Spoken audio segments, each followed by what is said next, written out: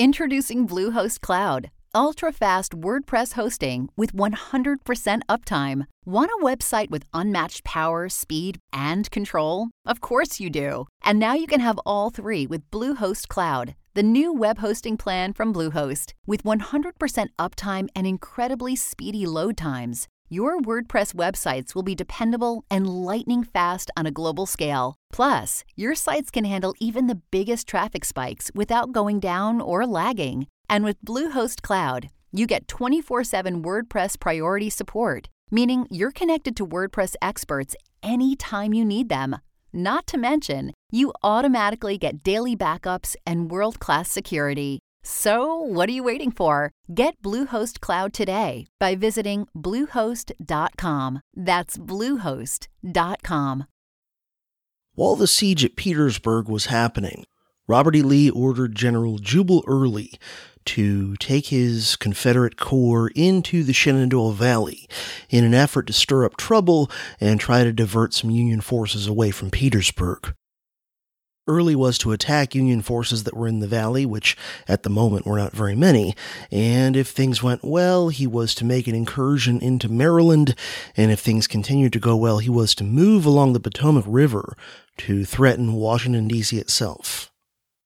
Early found that most Union forces had left the Shenandoah Valley when he arrived, and he moved through it without much trouble, and began his incursion into Maryland by July 6th.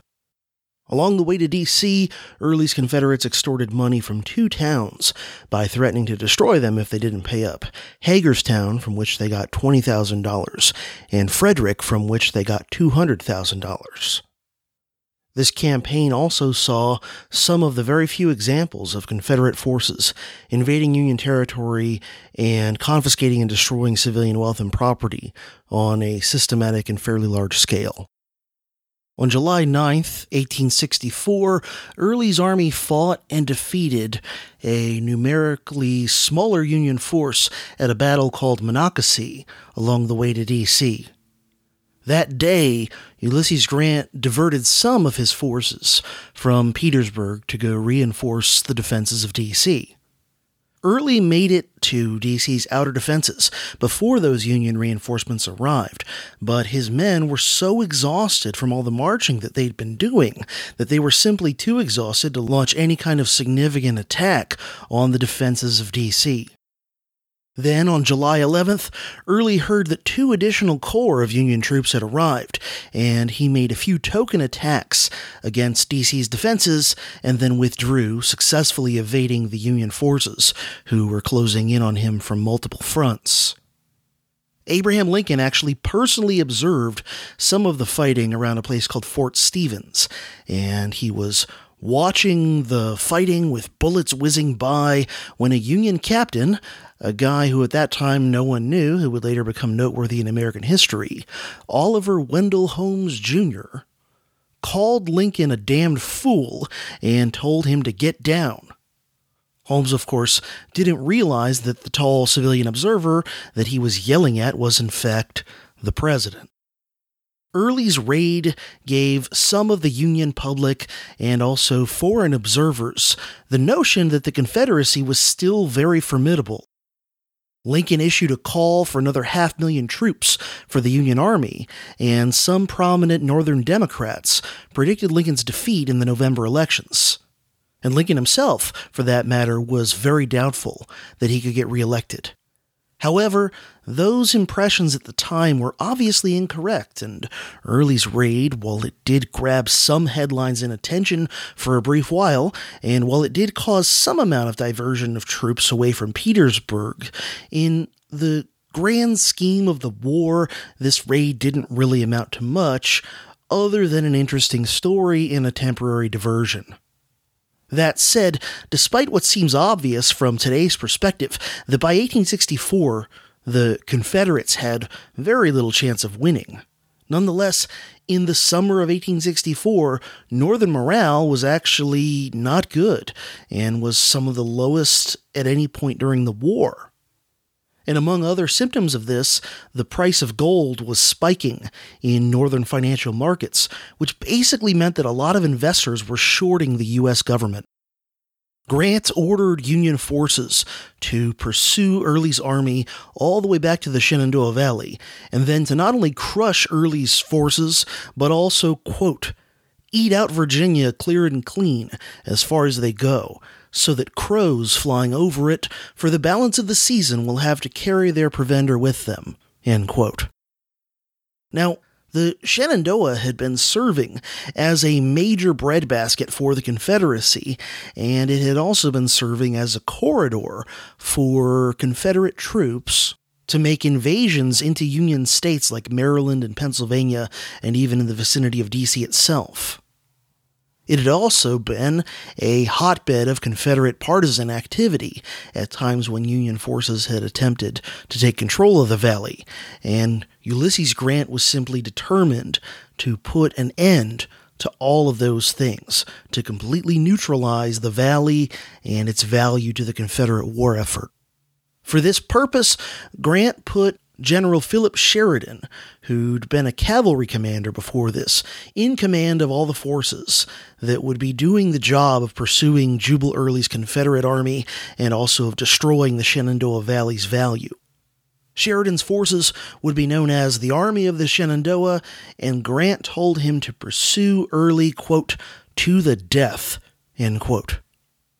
In addition to that, Grant told Sheridan, quote, do all the damage to railroads and crops you can. Carry off stock of all descriptions and Negroes so as to prevent further planting. If the war is to last another year, we want the Shenandoah Valley to remain a barren waste, end quote. Sheridan started off cautiously, in part because he'd received intelligence that Early had been reinforced with 4 more divisions from Lee, though in reality, Early had only gotten about half that many troops of reinforcements, and half of that was soon ordered back when Grant decided to make some offensive moves at Petersburg. When Sheridan received more accurate information about all this, he went on offense against Early's army at Winchester on September 19th. Sheridan's army, at about 37,000 strong, had more than a 2-to-1 advantage over Early's roughly 15,000-man force. Union cavalry at this battle, who were armed with repeating carbines, made a major contribution to the Union victory, and they captured about 2,000 Confederate soldiers in a successful cavalry charge against infantry, which was something that was not very common in this war. Early pulled what was left of his army back to a defensive position at a place called Fisher's Hill, 20 miles away. Sheridan launched a hugely successful attack there on September 22nd, which resulted in over 1,200 Confederate casualties at a cost of only around 500 Union casualties. Early pulled back another 60 miles south to a pass in the Blue Ridge, giving Sheridan a free hand to start wrecking the Shenandoah Valley. Sheridan said of this, quote, the people must be left nothing but their eyes to weep with over the war, end quote. Within 2 weeks, Sheridan reported that his army had, quote, destroyed over 2,000 barns filled with wheat, hay, and farming implements, over 70 mills filled with flour and wheat, have driven in front of the army over 4,000 head of stock, and have killed and issued to the troops not less than 3,000 sheep, end quote. And in doing all this, Sheridan's forces made no effort whatsoever to distinguish between actual Confederate supporters and partisans on the one hand, and those valley residents who might have just been trying to stay out of things and mind their own business, or who might even in some cases have been friendly to the Union on the other hand. When partisans did launch unconventional attacks on his men, Sheridan took it out on the whole population, again, not bothering to make fine distinctions between the guilty and the innocent. In mid-October, Lee sent Early an infantry division and a cavalry brigade for reinforcements in an effort to avoid completely losing control of the Shenandoah. On October 16th, Sheridan caught a train to D.C. for a strategy meeting with his superiors, and while he was gone, Jubal Early decided to launch a surprise attack on Union forces at Cedar Creek. This attack was launched at dawn on October 19th, and Early's massive surprise attack at first was very successful. In the short run anyway, catching the army of the Shenandoah unprepared, with the result that they were pushed back several miles and lost over 1,000 men taken as prisoners.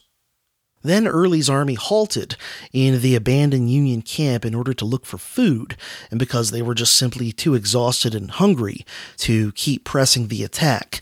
And Early, for his part, seems to have thought that he'd pretty much wrapped up and clinched total victory in this battle, so he didn't bother pushing his men to try to continue to exploit their success. Now, while that was happening, Sheridan was personally returning to his army and finding it in retreat, so he did everything he could to turn them around. And historian James McPherson writes that, quote, Sheridan's performance on this day was the most notable example of personal battlefield leadership in the war, end quote. By afternoon, Sheridan had managed to regroup his men and turn them around and launched a massive counterattack that was an absolutely devastating blow to Early's forces, and what was left of them fled southward. Other than the occasional irregular attack, Confederate influence in the Shenandoah Valley was pretty well broken, and this gave Sheridan's army a complete blank check to continue to wreak havoc on the resources and infrastructure and property of the valley. They would make a virtual desert out of what had been one of the most bountiful and prosperous areas in the entire South, and as always, it would be the civilians who would continue to bear the brunt of all that long after the bodies stopped dropping on the actual battlefield.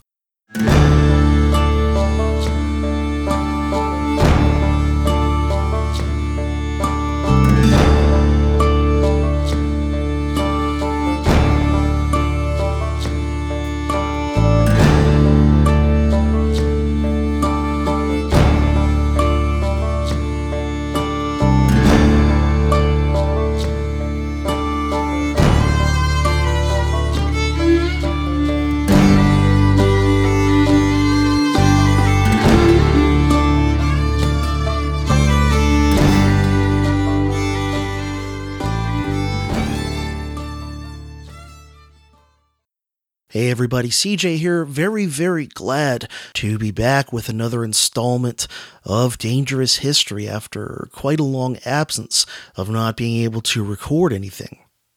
It's been over a month since the last DHP episode I put out, and I appreciate you all very much for your patience and for those who support the show for your continued support, despite the fact that I had to kind of be out of action, at least as far as recording goes, for a bit over a month. As some of you who interact with me on social media or who are members of the private Facebook group for Scholar Warrior supporters of this show may already be aware, I had a pretty rough month of May in which for the first, week and a half of the month, I was in Ireland with my annual study abroad trip that I'm a part of at the college where I work, and that's great. I love the trip. This is my third year in a row doing it at that same time of year, and the trip was fine, except around, 2 or 3 days before the end of the trip, I suddenly got ridiculously sick, just got clobbered, and felt terrible, had all kinds of bad symptoms, but we were, last few days of the trip, we were kind of traveling nonstop to get back to Dublin to spend our last night there and then be close to the airport to fly home. And so there was no opportunity at all for me to do something like go see a doctor or something like that. So I just had to kind of grit my teeth and put up with it.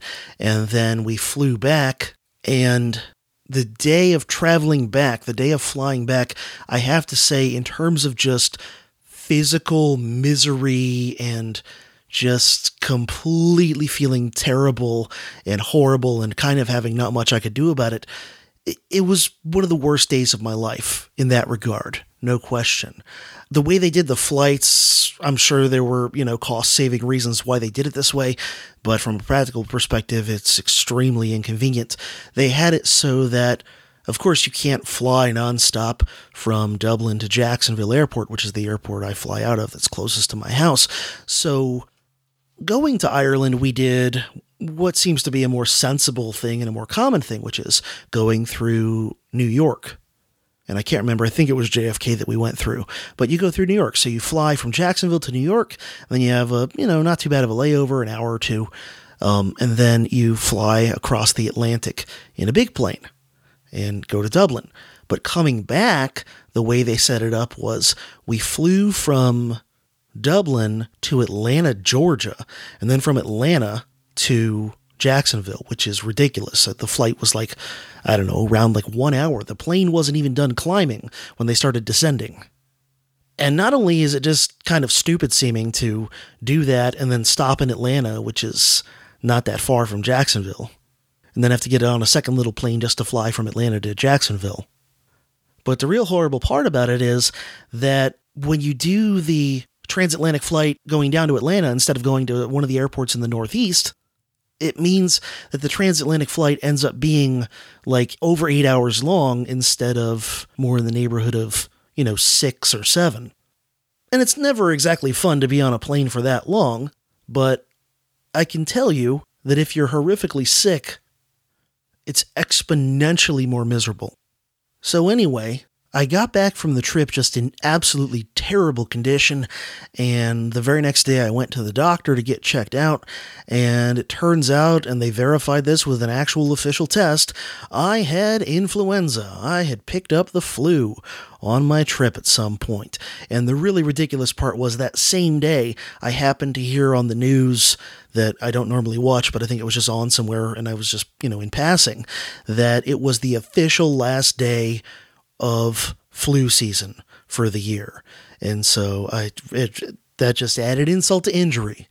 So I suffered with the flu, and I had the whole run of typical flu symptoms. I had nasty fever, I had chills, I had body aches, I had lethargy, and of course I had very bad cough and also some bad nasal and sinus congestion. So, yeah, no joke, when I was on that 8-hour plane ride, or 8 hour plus from Dublin to Atlanta, I was having fever dreams and shakes, and that's how bad it was. So, yeah, it turns out it was the official flu that I was suffering from. So anyway, it took about a week to a week and a half for most of the symptoms to go away. It took about a week to a week and a half for all of the fever, the lethargy, the chills, all that stuff to subside.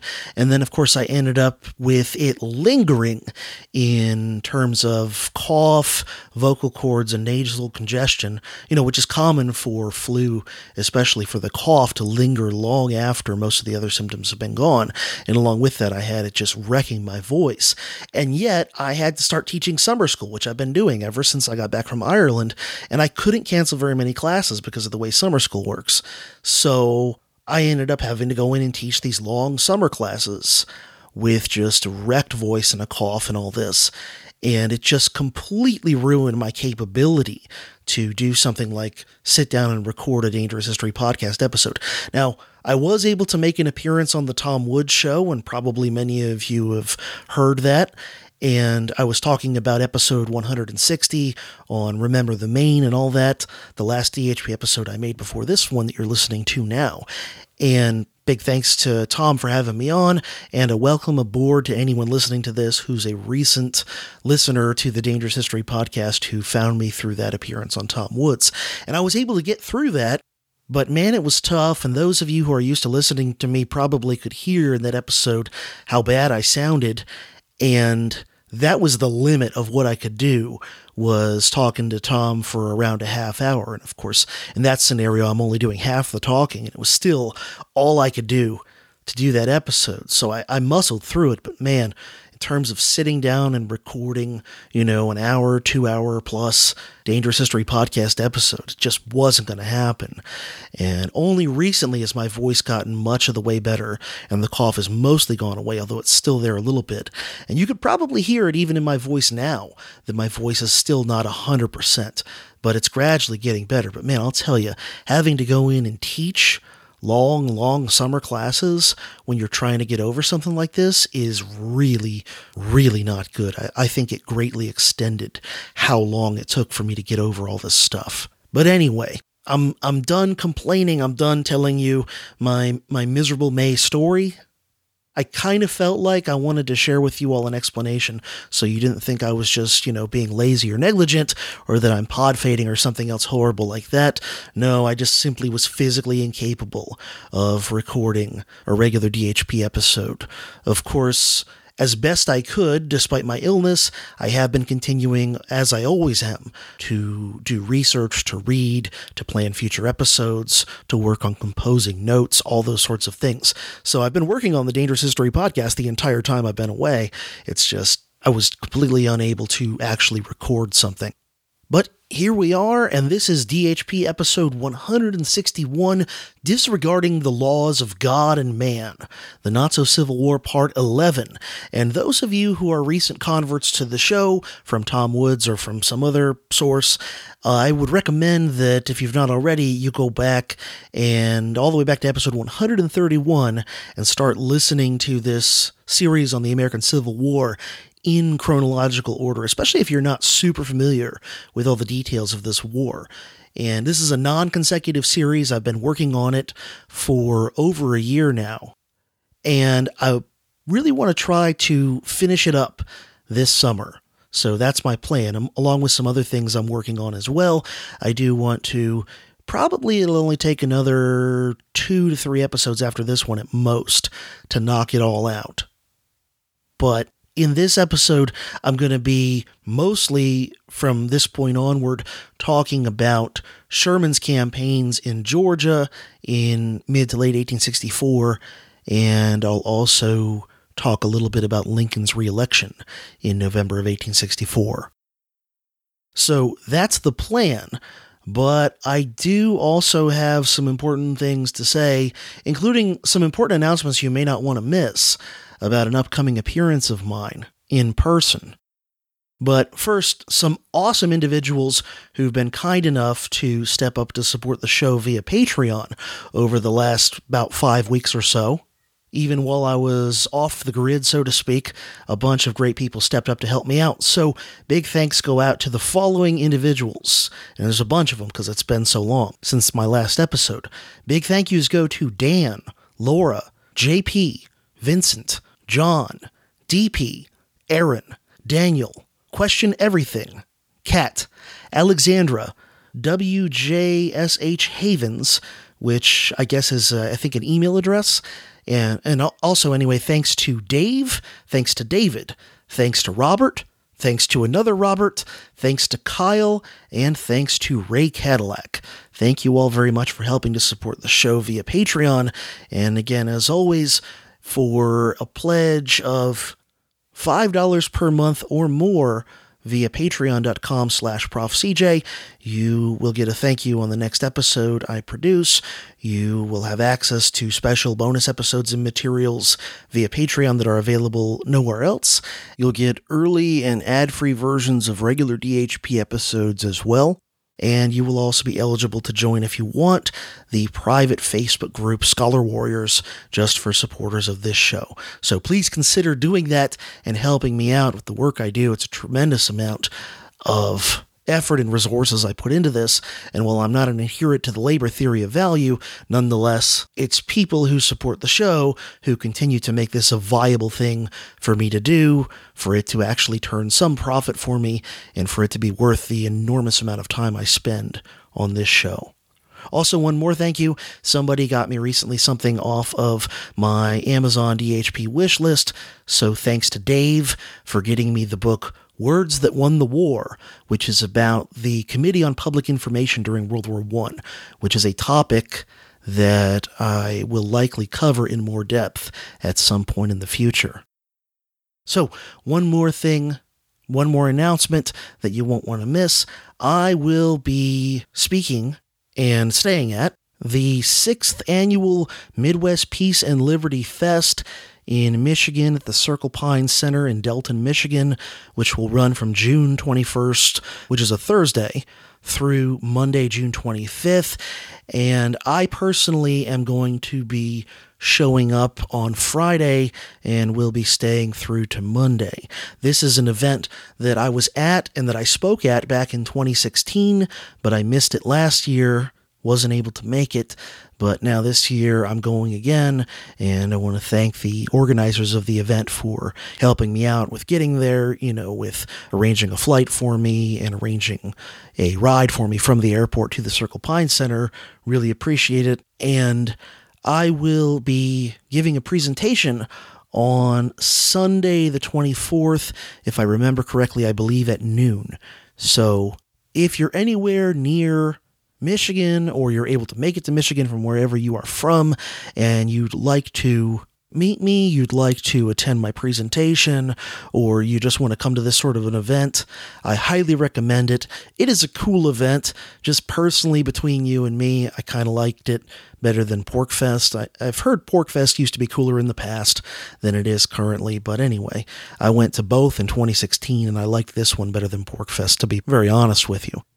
Last I checked, other noteworthy speakers who will be at this event include Scott Horton, who of course has been a guest on this show several times, as well as Brett Venat of the excellent School Sucks podcast. So it'll be a really cool thing. I really hope you can make it. I'd love to meet any DHP fans who are able to make it to this event. And just real quick, here's the official commercial for the Midwest Peace and Liberty Fest with Lou from Freedom Fiends. The 6th Annual Midwest Peace and Liberty Fest will be held at the Circle Pine Center in Delton, Michigan, just outside of Kalamazoo, from Thursday, June 21st through Monday, June 25th. There will be all sorts of activities in a family and adult-friendly environment. Scheduled speakers include Dana Martin, Brett Venat, Prof. CJ, and Scott Horton. Round up your friends and family members and get them registered today at mplfest.org. That's Mike, Papa, Lima, Fest.org. Dogs welcome, longer leashes recommended. All right, thanks, Lou. Now let's go ahead and catch up with our good buddy, that lovable fuzzy war criminal, William Tecumseh Sherman, who's going to do to much of Georgia and the Carolinas what Philip Sheridan did to the Shenandoah Valley.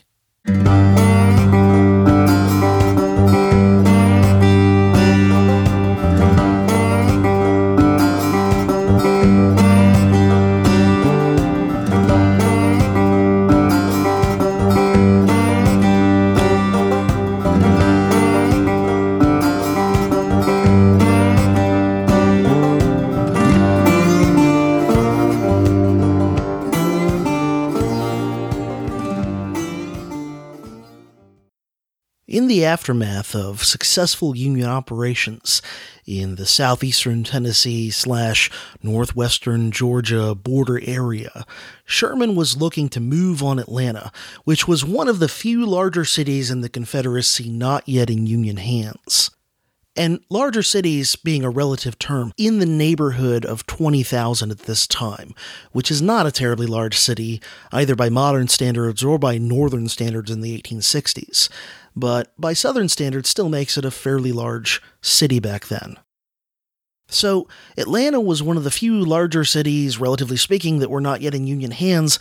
It was also the second most important industrial city in the Confederacy. Now again, not terribly impressive in that regard by comparison to many northern industrial cities at the time, but everything being relative, the South had very little industry, and at the time of the war, Richmond was number 1 and Atlanta was number 2. And at the time of Sherman's campaign, Richmond, of course, was also one of the few important southern cities not yet in Union hands. Now, in contrast to the rather lumbering and ponderous Army of the Potomac, the force that William Tecumseh Sherman now commanded, which was a command now known as the Division of the Mississippi, which was technically comprised of 3 different armies of significantly varying sizes. This force, though, totaling of the 3 armies around 100,000 men. This collection of several armies, I should say, in contrast to the Army of the Potomac, had a culture and a history in this conflict of being fairly quick and maneuverable and decisive in campaigning and in battle. And in this regard, this force is more similar to Lee's Army of Northern Virginia. It's pretty good at seizing the initiative, it's fairly maneuverable, all that sort of stuff. So Sherman could rely on maneuvering in commanding his army to a much greater and more successful degree than Grant could rely on maneuver once he took command of the Army of the Potomac up in Virginia, that army being much more one that had a culture and tradition of just being slow and not taking initiative and people just dragging their feet, all that kind of stuff. So one of the results of this was that Sherman's campaign in mid to late 1864 would actually have much lower military casualties than Grant's campaigns in Virginia during the same period, because Sherman was simply able to maneuver his army and not rely on just sort of blunt force tactics. Furthermore, unlike what Grant had walked into with the Army of the Potomac in 1864, Sherman had mostly fairly competent and trustworthy subordinate commanders under his command at the Division of the Mississippi. At the start of this campaign, George "Pap" Thomas commanded the Army of the Cumberland with around 60,000 men. James McPherson, no relation to the historian of the same name, by the way, commanded the Army of the Tennessee, not to be confused with the Army of Tennessee. Okay, remember, Army of the Tennessee, Union Army, Army of Tennessee, Southern Army. Anyway, the Army of the Tennessee, with about 25,000 men, and then the smallest force of the 3 was the Army of the Ohio, which had only about 13,000 soldiers and was commanded by John Schofield. Grant's instructions to Sherman prior to the beginning of the Georgia campaign were as follows, quote, "You I propose to move against Johnston's army, to break it up and to get into the interior of the enemy's country as far as you can, inflicting all the damage you can against their war resources. I do not propose to lay down for you a plan of campaign, but simply to lay down the work it is desirable to have done, and leave you free to execute it in your own way." End quote. Now, from a cold-bloodedly pragmatic standpoint, this shows Grant's competence as a strategic commander in terms of delegating an important mission to a trusted subordinate and then explaining the big picture goal of what was supposed to be done and then giving that subordinate a free hand to do it. That's an effective form of management. And whether you're talking about, managing a store or managing multiple armies in a war, the principle is still the same of effective delegation. As long as you're delegating something to someone you trust to do a good job, you have to give them some latitude to figure out exactly how to get it done. Now, this is the sort of command style that characterized the German militaries of World War I and World War II, in which subordinate commanders were not excessively micromanaged, but instead were allowed to take the initiative as long as they were still pursuing the overall goals of the mission. So, from a pragmatic point of view, this is effective command. However, from a moral point of view, what's going to happen is going to be, well, you might say much more problematic. Now, the logistics in these operations were significant. Supply lines were already running hundreds of miles to supply Sherman's forces, and his armies were going to march hundreds of miles more into enemy territory. In terms of sheer distances, Sherman's ensuing campaign in Georgia could be compared to Napoleon's ill-fated, turned out, invasion of Russia back in the early 19th century. Sherman planned to march from Chattanooga in the southeastern corner of Tennessee down southeastward through Georgia, a distance of 100 miles as the crow flies, to Atlanta. And of course, given the roads that Sherman's forces would have to take, it'll end up being a bit over 100 miles for them. And while moving on Atlanta, they were to keep constant pressure on the Confederate Army of Tennessee, which at the start of the campaign was commanded by the relatively skillful but very cautious and defensive, which I would say not necessarily a bad thing given the circumstances, General Joseph Johnston. Johnston, if you'll recall, had taken over this army from the horrible failure, Braxton Bragg. Confederate President Jefferson Davis, who hated Johnston, had reluctantly appointed him to this command because he was the only senior Confederate commander available at the time. Johnston did a lot to restore morale and discipline in this army, but it remained somewhat dysfunctional and it had an uneven quality in its subordinate generals. Jefferson Davis was, from the beginning of Johnston's command, riding his ass to try to make him attack, and Johnston also faced plotting and insubordination from his own generals, who went behind his back and communicated directly with Davis, complaining about Johnston's leadership, and in particular, John Bell Hood, one of Johnston's corps commanders, immediately upon assuming that position, began writing frequent letters to Jefferson Davis behind Johnston's back, in which, among other things, he greatly exaggerated the readiness and the capabilities of the Army of Tennessee, and he bashed Johnston for not going on offense, given how high Hood claimed was the Army's readiness.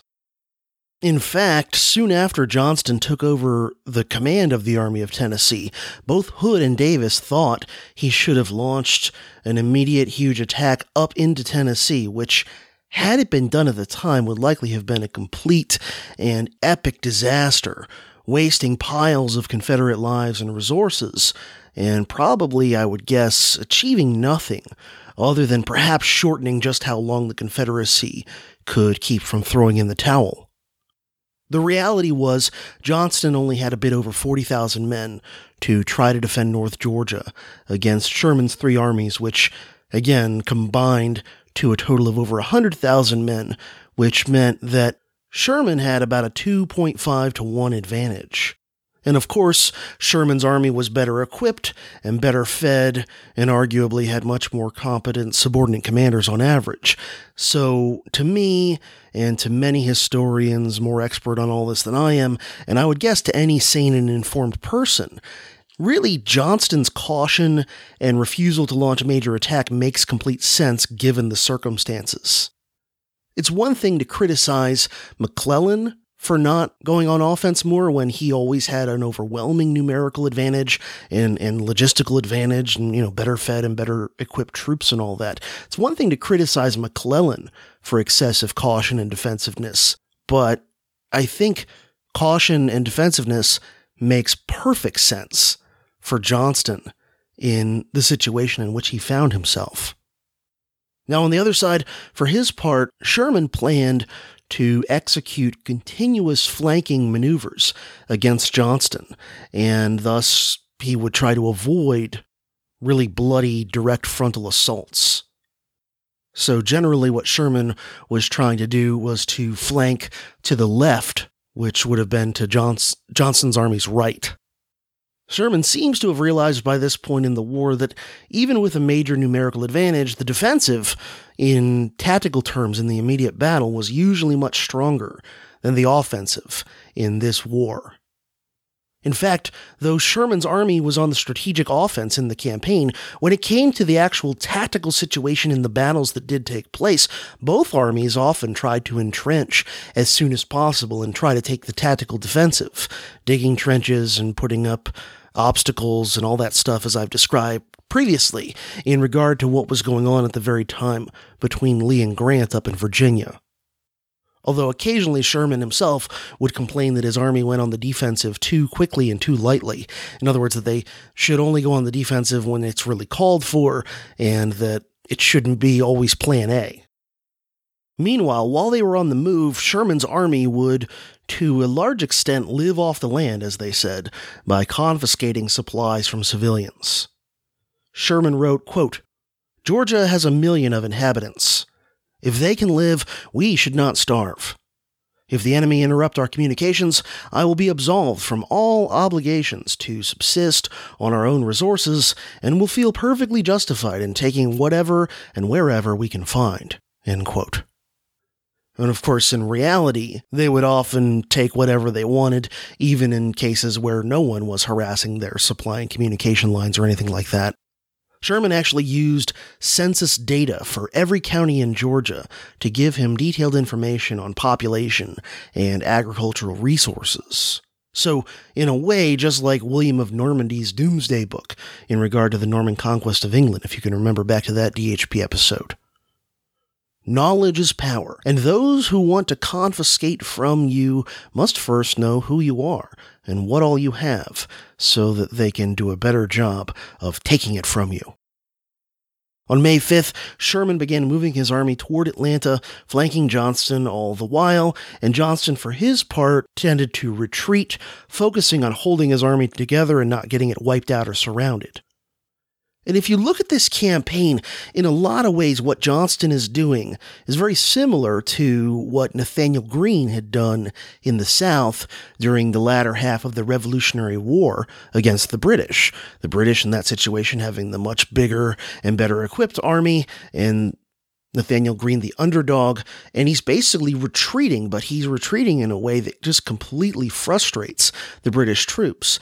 And while Nathaniel Greene ultimately won no major battles in a decisive way during that campaign, ultimately he won the campaign and was a major factor in wearing the British out. But anyway, Johnston was able to get about 10,000 reinforcements from elsewhere around this time, but he was still outnumbered by around 2-1 at least. Southern newspapers and public opinion, who tended to always favor aggressive tactics, generally bashed Johnson for being unwilling to fight, but Sherman, for his part, actually complimented Johnston's tactics and admitted that Johnston was doing a pretty skillful job of frustrating him. Historians Williamson Murray and Wayne Sia, in their book A Savage War, A Military History of the Civil War, say of Johnston's leadership, quote, "Johnston seems to have been the only Confederate general to grasp the reality that Confederate armies could not bear the heavy losses inherent in aggressive tactics. Thus, the result was the considerable caution he took in the conduct of operations, yet that strategic insight led Johnston at times to miss tactical opportunities to attack Union forces." End quote. By the way, in at least some of these instances where, arguably at least, Johnston missed good opportunities to attack or counterattack, in at least some of these cases, and in fact in many of them, the reason for the inaction was actually not Johnston himself, but subordinate commanders who didn't follow instructions or were late in doing so. And, on more than one occasion, the subordinate in question, who dropped the ball in this way, was actually John Bell Hood, who was simultaneously writing letters to Jefferson Davis about Johnston's lack of aggressiveness. Historian Harry Stout writes of this campaign, quote, "The cat-and-mouse pursuit continued through Georgia, much to the chagrin of Southern editors and politicians who craved a bloody, Lee-style open engagement. But Johnston had other ideas. The longer he retreated into well-fortified positions, the more he knew his detachments could thrive, even as Sherman was forced to expend his peak strength on detachments to repair and guard railroads and supplies." Bemused by the newspapers of the South, which criticized Johnston, Sherman praised Johnston's tactics, all the while fulminating over the lack of a grand battle, which he knew his armies would win. End quote. There were some engagements, but casualties stayed in the hundreds at most in these battles, and often were less than that. But as Sherman's army moved, it confiscated farm produce and livestock, ransacked homes, and destroyed buildings, so even though battlefield casualties were relatively low, civilian suffering was going up.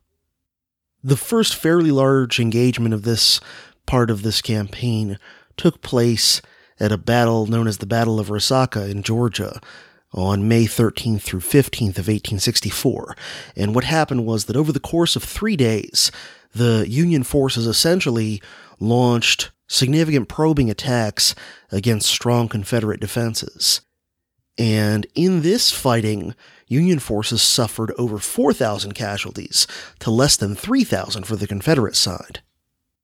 Keep this in mind when we get to where Hood is put in command, plot spoiler, and you'll see the lopsidedness of the casualties flip the other way. After inflicting more losses than he took, Johnston ultimately decided to retreat when he felt that he was starting to lose the advantage, and the battle is considered to be more or less indecisive. And again, it reminds me a lot of Nathanael Greene's battles in his Southern campaign late in the Revolutionary War.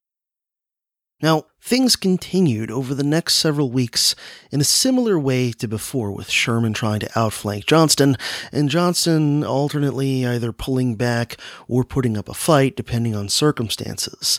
And there were a bunch of inconclusive, and by the standards of what was happening up in Virginia at the same time, not super bloody battles. And Sherman's army continued to confiscate or destroy stuff as it moved, and then it would fix any damaged infrastructure that was potentially useful to Union forces' supply and communication lines, things like railroads and bridges. They would fix those things behind them as they moved forward. Because in some cases, of course, the Confederates were destroying bridges and things like that as they retreated. Sherman was getting impatient and frustrated with the situation, and in particular was annoyed at Thomas's Army of the Cumberland, which he felt was habitually kind of slow and all that. Meanwhile, Johnston was preparing strong defenses on and around Kennesaw Mountain. And the Battle of Kennesaw Mountain would take place on June 27th, and it's just a bit northwest of Atlanta. And there, Sherman decided to make a major attack, and Johnston decided that the situation was advantageous enough for his forces and that the defenses were strong enough that he would take a hard stand there. Johnston's forces were spread out a bit thin, but they were very well dug in on some good high terrain on and around Kennesaw Mountain, and at 9 a.m. in the morning, after about an hour of artillery barrages, the left wing of Sherman's army made a feint attack at Johnston's right, while Sherman's main attack was launched by two divisions in the center of the lines. The Confederates weren't really fooled by the feint attack on the flank, and they were able to play some successful defense in both places. Meanwhile, they opened up with a massive surprise artillery barrage of their own in counterattack. They'd actually kept some of their big guns silent earlier in the day in order to give the Union Army the impression that they had a lot fewer big guns than they really did. And ultimately, the Union attack was stopped in its tracks, and it turned into a flat-out rout. By around 11:30 in the morning, it was over, and Sherman's army had suffered 3,000 casualties, and Johnston's army had suffered only about a third that many. Now, one has to wonder, how many battles like this, that were this lopsided, would it really have taken to really kind of stifle Sherman's efforts, and also how many it would have taken to delay this campaign's outcome until after November and potentially sway northern elections in a way more favorable to the Confederacy's hopes for independence. So Kennesaw Mountain was a major tactical defeat for Sherman in the short run, but kind of a la carte. It really didn't much alter the larger strategic picture by itself, but certainly a few more battles like this could potentially have done just that, of course, if such battles had happened. After a few days, Sherman resumed the offensive, but this time went back to his flanking maneuvers instead of direct assaults, forcing Johnston to retreat back towards Atlanta. Now, I want to share with you a little-known story that took place during this period of the war, a little bit after the Battle of Kennesaw Mountain. In early July, Sherman's army took control of two small factory towns, known as Sweetwater and Roswell, where there were mills that produced yarn, which at the time, like almost every resource in the South, was being used for the war effort. And in this case, the yarn was going to the making of Confederate military uniforms. Since the men were all off fighting in those uniforms, the mills were mostly worked by women, kind of the earliest version of Rosie the Riveter in a way. Rosie the mill worker. And they lived in the towns with their children if they had any. And regarding these two towns, when Sherman's forces took them over, Sherman issued the following orders. Quote, "Arrest all people, male and female, connected with those factories, no matter what the clamor, and let them foot it, under guard, to Marietta, whence I will send them by cars to the north. Destroy and make some disposition of all mills, save small flouring mills, manifestly for local use, but all sawmills and factories dispose of effectually, and useful laborers excused by reason of the skills, as manufacturers from conscription are as much prisoners as if armed. The poor women will make a howl. Let them take along their children in clothing, providing they have the means of hauling or you can spare them. We will retain them until they reach a country where they can live in peace and security." End quote. Basically, a group of civilians, mostly women who worked in these mills, along with their children, were being forcibly deported from their homes and were being treated essentially as prisoners of war. Now, I don't know about you, but some of the wording of Sherman's order to my ears almost smacks of colonization language, and I think you can detect this in some of Sherman's other orders and letters from this period as well. And obviously you can detect it much more blatantly in some of the things Sherman said and wrote during the years after the Civil War, when he was in charge of fighting the Indians out west. All this talk about removing people from their homelands and all these sorts of things. So later, in explaining this decision to Henry Halleck, Sherman wrote, quote, "They were tainted with treason. I take it a neutral is no better than one of our own citizens engaged in supplying a hostile army." End quote. Now think about that. Guilty of treason for working at a fucking yarn factory in order to provide for your children. And all I can think to say is that the statism and the civil religion is very, very strong with General William Tecumseh Sherman. Historian Harry Stout elaborates on Sherman's thinking in this matter as follows. Quote, "For Sherman, in fact, there were no neutrals in the Confederacy, and what he did or did not do was his decision to make. He could deport civilians or ignore them, but either way, he deemed all white Southerners guilty traitors. There were no innocents, not one." End quote. Sherman's orders in regard to these two towns were carried out. The mills were destroyed, and the female workforce was arrested and literally charged with treason, and they were, along with their children, shipped northward. And ultimately they ended up in a military prison in Kentucky, where all of them, women and children alike, were held, until the war was over. So this is an example of the sorts of things that the Union military in general, and Sherman in particular, was doing by this point in the war. Now, getting back to the military campaign between Sherman and Johnston, historians Murray and Sia write this of Johnston's performance so far in this campaign. Quote, "The mark of Johnston's generalship lay in the fact that he fended off Sherman's flanking moves and kept his army intact. In effect, he was prolonging the war, and after the failure of Lee's invasion of Pennsylvania in 1863, a Fabian strategy presented the only possibility for the Confederates to gain their independence. The looming fall presidential election in the North was the last remaining possibility for the Confederacy to survive, and the longer Johnston could draw out the campaign in Georgia, the more doubtful Lincoln's prospects would become. But that was not good enough for Davis." End quote. Because Jefferson Davis did not see Johnston's performance so far in that light. All he saw was what the Confederate press saw and what some of Johnston's subordinates saw, which was a guy who's not aggressive enough, a guy who maybe even is too timid or cowardly to throw his forces into harm's way, and that's all that matters. So, on July 9th, Davis sent, of all people, Braxton Bragg to visit Johnston's army to check out the situation, despite Bragg's obvious, complete lack of anything resembling competency in military matters, which had been shown countless times throughout the war to this point. During his visit, Bragg seems to have mostly just listened to Hood's complaints and then regurgitated them to Davis as his own view on the Army and the situation and Johnston's leadership. Hood had continued to complain about Johnston's unwillingness to ever attack, even though, like I said before, actually on multiple occasions Johnston had actually ordered attacks in particular situations in which Hood himself had failed to carry them out.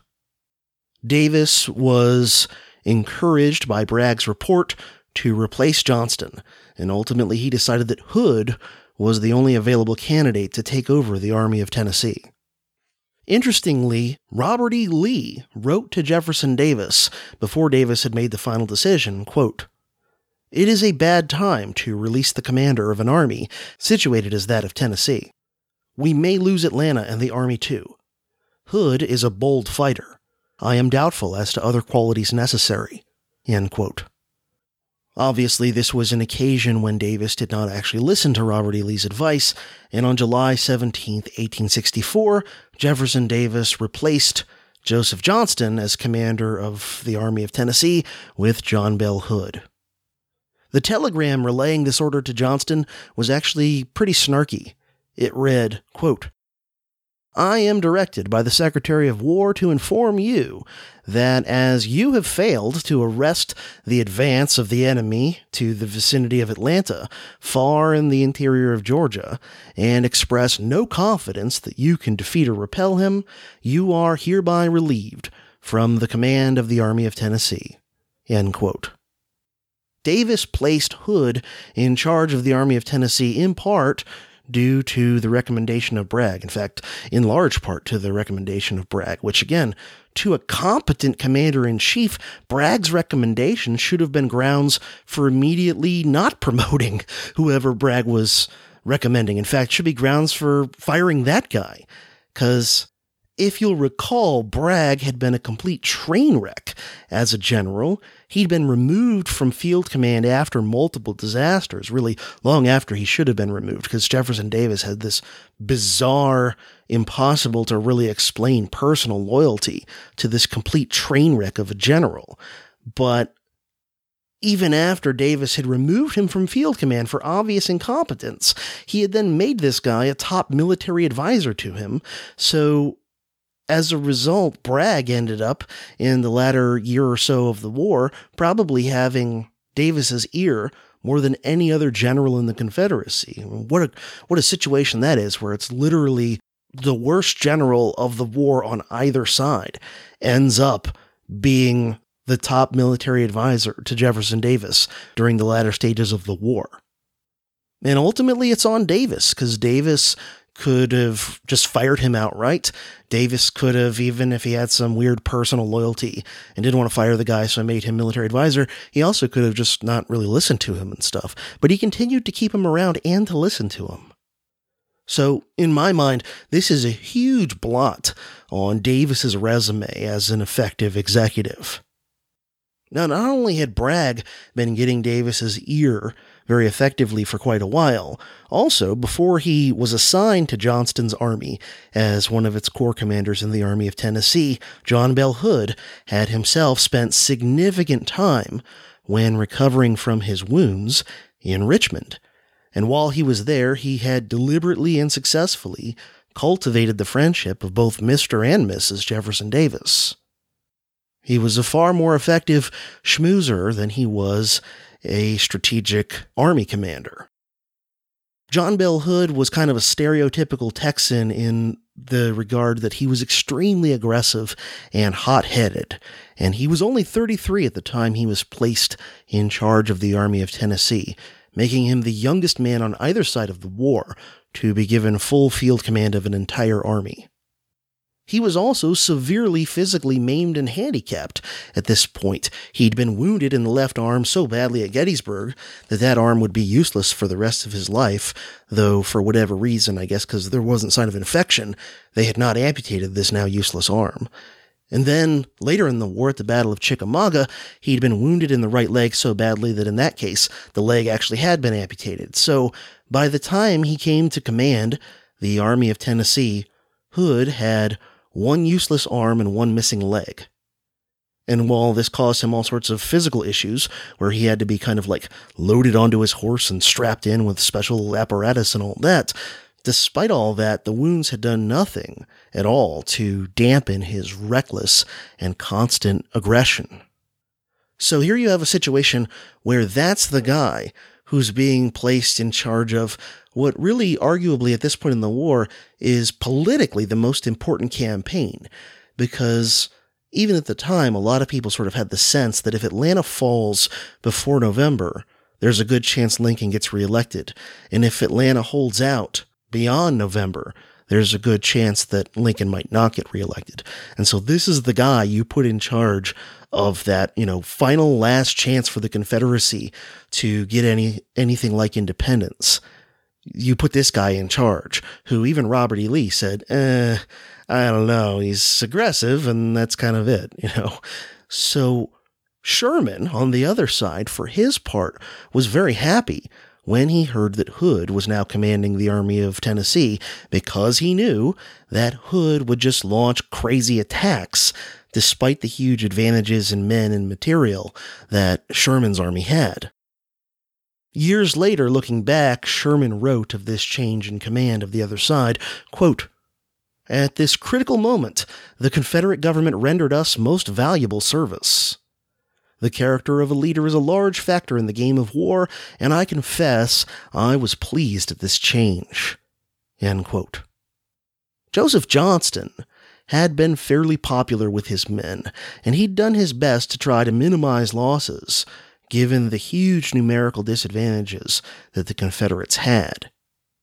Hood, by contrast, seems to have been generally disliked by a lot of the men under his command once he took over, and they nicknamed him, and I think this might have gone back to before this, but one of the nicknames for him amongst the grunts was Old Woodenhead, and it seems like the common soldiers under his command often saw him as brave and aggressive, but reckless and perhaps even a bit stupid, and certainly as treating their lives very cheaply on the battlefield. As Hood proceeded to waste his men's lives frivolously in pointless assaults over the next few months, many of his men came to flat out despise him.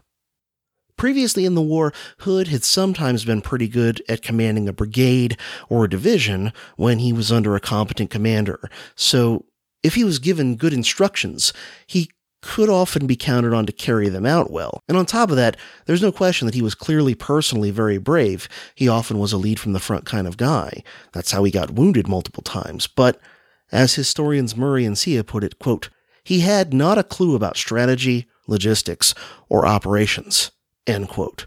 In other words, not much of the knowledge and skill sets necessary for commanding an entire army.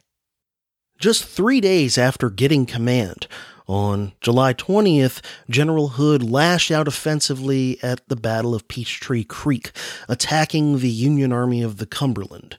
And the core of the Union Army, commanded by none other than Fighting Joe Hooker, whom we've seen earlier in the war, put up a tough defense that included close quarters and hand-to-hand combat, as well as some very powerful artillery barrages, and both sides suffered serious casualties.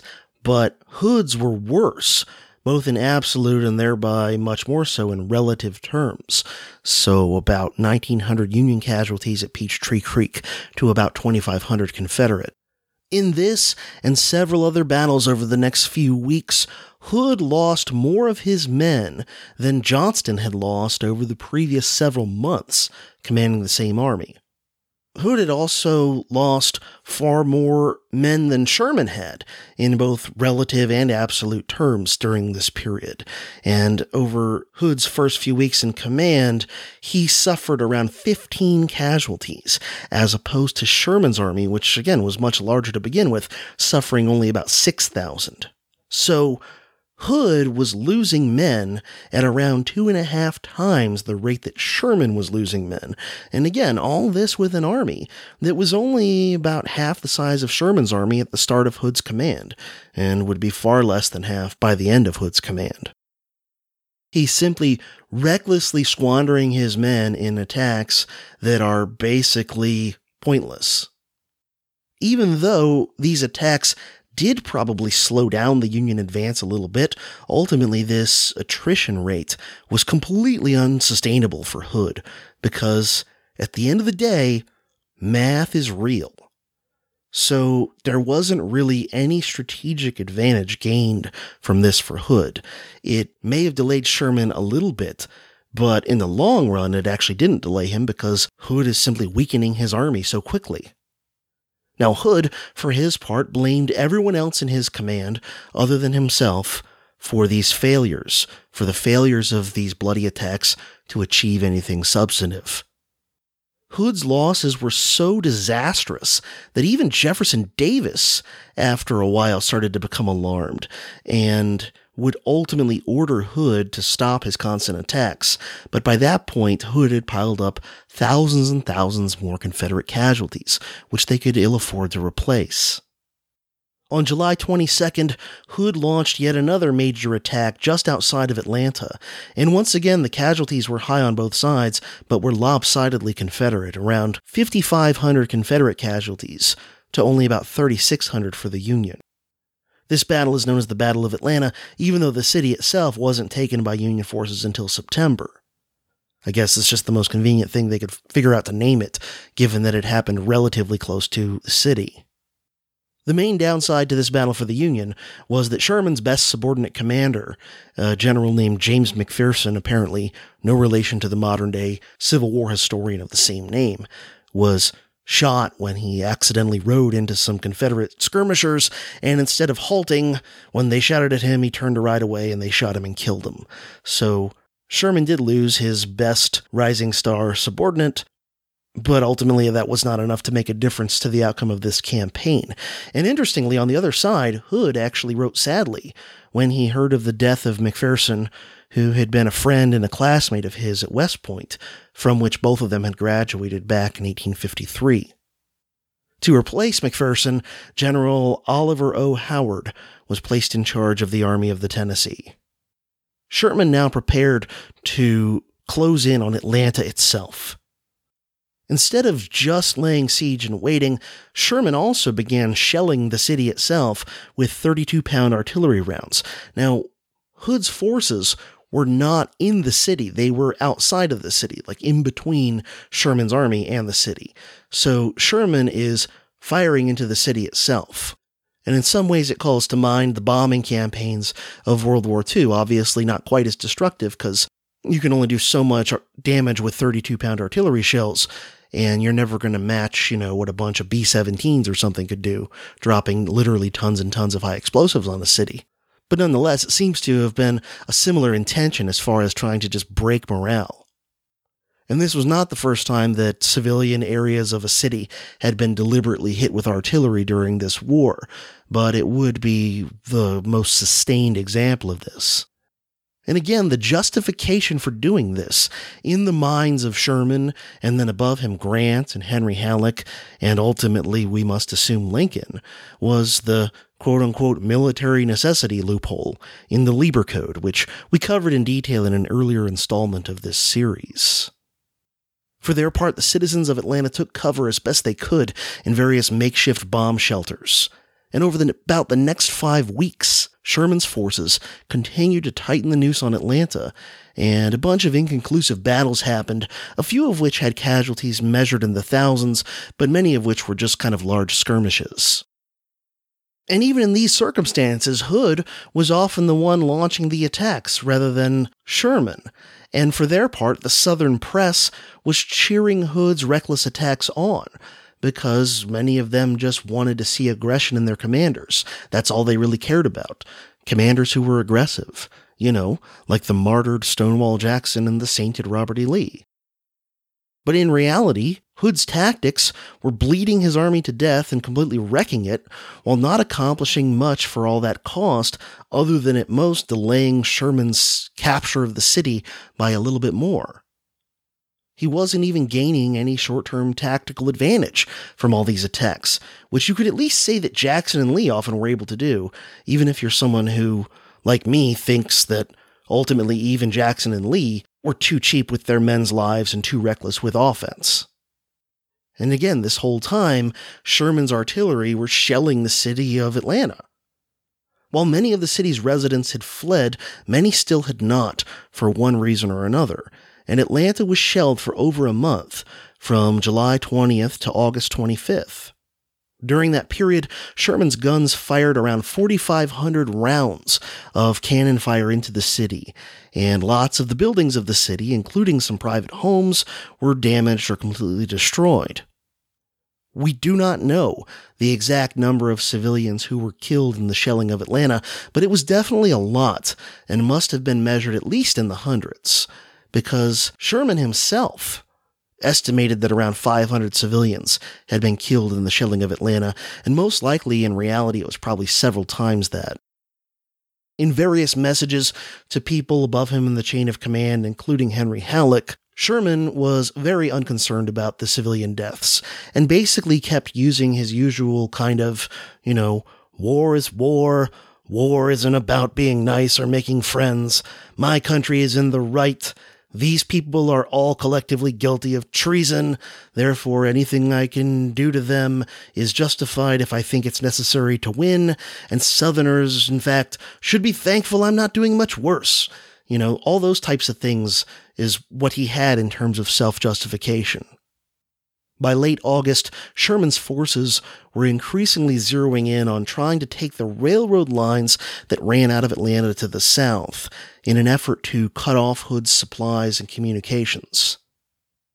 At one point, on August 26th, Hood actually believed for a little while that his aggressive attacks had scared Sherman's army off, which is hilarious, because most of Sherman's troops seemed to have suddenly disappeared from the trenches to the northwest of the city.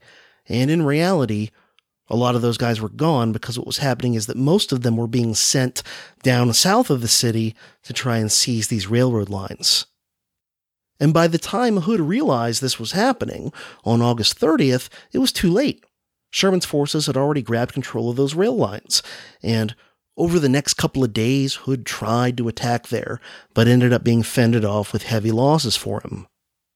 Hood then realized he'd have to leave Atlanta in order to avoid having his entire army being completely isolated and surrounded and potentially forced to surrender en masse. So Atlanta fell. Hood pulled his forces out of the city on September 1st in a move that historians Murray and Sia call a near rout, because it was hasty and not very well prepared and not in the best order. In other words, it was starting to look a little bit more like running the hell away rather than a very orderly, disciplined, deliberate retreat. Sherman's forces were able to move into the city the next day without real opposition. Sherman cabled Lincoln about the good news, quote, "Atlanta is ours, and fairly won," end quote. And all I can say is, I guess it all depends on what you mean by fairly. Ulysses Grant later wrote, and subsequent historians have virtually unanimously agreed, that the taking of Atlanta in September was a major factor, perhaps the major factor, in Lincoln getting successfully reelected in November. Sherman's shelling of the city had already done tremendous damage to it. Now his army went about blowing up and burning all sorts of buildings and infrastructure. On Whitehall Street, which was the city's main street, they left only one building standing on the entire street. In total, around 5,000 buildings of various types were destroyed, and only around 400 homes were left intact. Sherman reported that around 500 civilians in Atlanta had been killed and around 2,500 wounded in the artillery fire over the preceding month or so, but as Harry Stout puts it, quote, "Given the source, one can assume these figures are significantly understated," end quote. Not long after taking the city, Sherman then decided to expel all of the remaining civilian inhabitants from it, because he didn't want to have to worry about feeding the civilians, and he didn't want to have to worry about any of them engaging in irregular resistance, even though nothing of the sort had so far occurred since the Union forces came into the city. And it's interesting how often the things that Sherman does that are very legally and morally questionable, to put it nicely, and others like him, such as Sheridan up in the Shenandoah Valley, they justify it on the basis of they're getting attacked by partisans, by irregulars, or they're worried that they will get attacked by irregulars. And in a lot of cases, these fears and even the actuality of them when they do happen are often greatly exaggerated, and it's, in many cases, seems like it's simply just a justification for doing whatever the hell you want to do against civilians.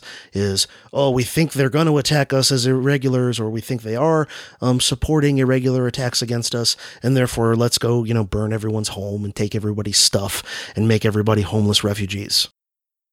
So what Sherman was doing at the time was basically turning what was left of the city of Atlanta into just a military facility. And so he'd be using all the remaining buildings that were still standing for these sorts of purposes. About all this, Sherman wrote to Henry Halleck, quote, "If the people raise a howl against my barbarity and cruelty, I will answer that war is war and not popularity seeking. If they want peace, they and their relatives must stop the war." End quote. Again, all this despite the fact that Sherman's troops had experienced no violent resistance from Atlanta residents since Hood's army had left. When the mayor of Atlanta pleaded for mercy, Sherman responded, quote, "You might as well appeal against the thunderstorm as against these terrible hardships of war. They are inevitable, and the only way the people of Atlanta can hope once more to live in peace and quiet at home is to stop the war." End quote. Again, the blame for this war is all on your side, and you're all collectively guilty, even women and children and other non-combatants. You're all collectively guilty. You all deserve this. And it also, these sorts of statements from Sherman calls to mind the Melian dialogue of Thucydides' history of the Peloponnesian War back in ancient Greece, where the Athenians are getting ready to just wipe out this much weaker group, the Melians, and there's this famous dialogue between the leaders of the two sides trying to negotiate something, and basically what it comes down to is Athens is like, look, you either give in to all of our demands and do whatever we want, or we'll completely wipe you out. And the famous line from that exchange is, "The strong do what they can, and the weak suffer what they must." Over the next several days after Sherman made his decision to expel the civilians from the city, over 1,500 Atlantans fled southward with as much of their personal property as they could carry. More than half of these refugees were actually children, and of those who were adults, most were women and elderly people, since most able-bodied young and middle-aged men were either off fighting or were already dead at this point in the war. Sherman continued to exchange messages with Hood during this time, and Hood was outraged and horrified at how the citizens of Atlanta were being treated. I think Hood is largely an incompetent commander, especially at high levels, but when it comes to these sort of morality questions, he seems to have been a much more decent guy than Sherman. So just a few excerpts from some of these exchanges. Hood wrote, quote, "You announced the edict for the sole reason that it was to the interest of the United States. This alone you offered to us and the civilized world as an all-sufficient reason for disregarding the laws of God and man. And now, sir, permit me to say that the unprecedented measure you propose, meaning to kick out all the civilians of the city, the unprecedented measure that you propose transcends in studied and ingenious cruelty all acts ever before brought to my attention in the dark history of war. In the name of God and humanity, I protest, believing that you will find that you are expelling from their homes and firesides the wives and children of a brave people." End quote. Well, I wouldn't call Sherman's actions the darkest thing in the history of war up to that time. We do have groups like the Mongols and others who wouldn't have even given the civilians the chance to flee. They would have just killed them all or enslaved them all or whatever. But nonetheless, it certainly, by the standards of 19th century Western civilization, is a pretty brutal thing to do. And it's much more in line with a lot of the racially and ideologically motivated wars of the 20th century to do these sorts of things. at least in the case of Westerners fighting Westerners. In response, Sherman replied that Hood had been immoral and reckless in regard to the civilians by placing his defenses of the city too close to them, and this had caused Sherman's artillery to occasionally accidentally shoot over Hood's forces and hit the city itself. Now, this does not appear to be at all truthful of an explanation of how the city got shelled so much, based on everything I've read about the artillery attack on the city. It seems that Sherman's artillery were deliberately firing into the city itself to try to weaken morale, and their guns and their gunners were much too accurate to have done that much damage to the city purely by accident. Hood, by the way, pointed this out in one of his messages back to Sherman. Now, as for Hood's appeal to God, Sherman responded, quote, "I ask you not to appeal to a just God in such a sacrilegious manner. If we must be enemies, let us be men, and fight it out as we propose to do, and not deal in such hypocritical appeals to God and humanity. God will judge us in due time, and he will pronounce whether it be more humane to fight with a town full of women and the families of a brave people at your back, or to remove them in time to places of safety among their own friends and the people." End quote. So Sherman is saying that he's actually doing the more humane thing by kicking all these people out of the city than Hood had done by trying to defend the city while the people were still there. Historian Harry Stout analyzes Sherman's thinking about this as follows, quote, "For Sherman, God had long ceased to be the governor of this war. The cause was just and indeed holy, but the conduct profane and disconnected to God and the suffering Savior. Sherman's religion was America, and America's God was a jealous God of law and order, such that all those who resisted were reprobates who deserved death. Thus absolved of all responsibilities or accountability, Sherman could blame the enemy for anything and everything that happened to them. They deserved it." End quote.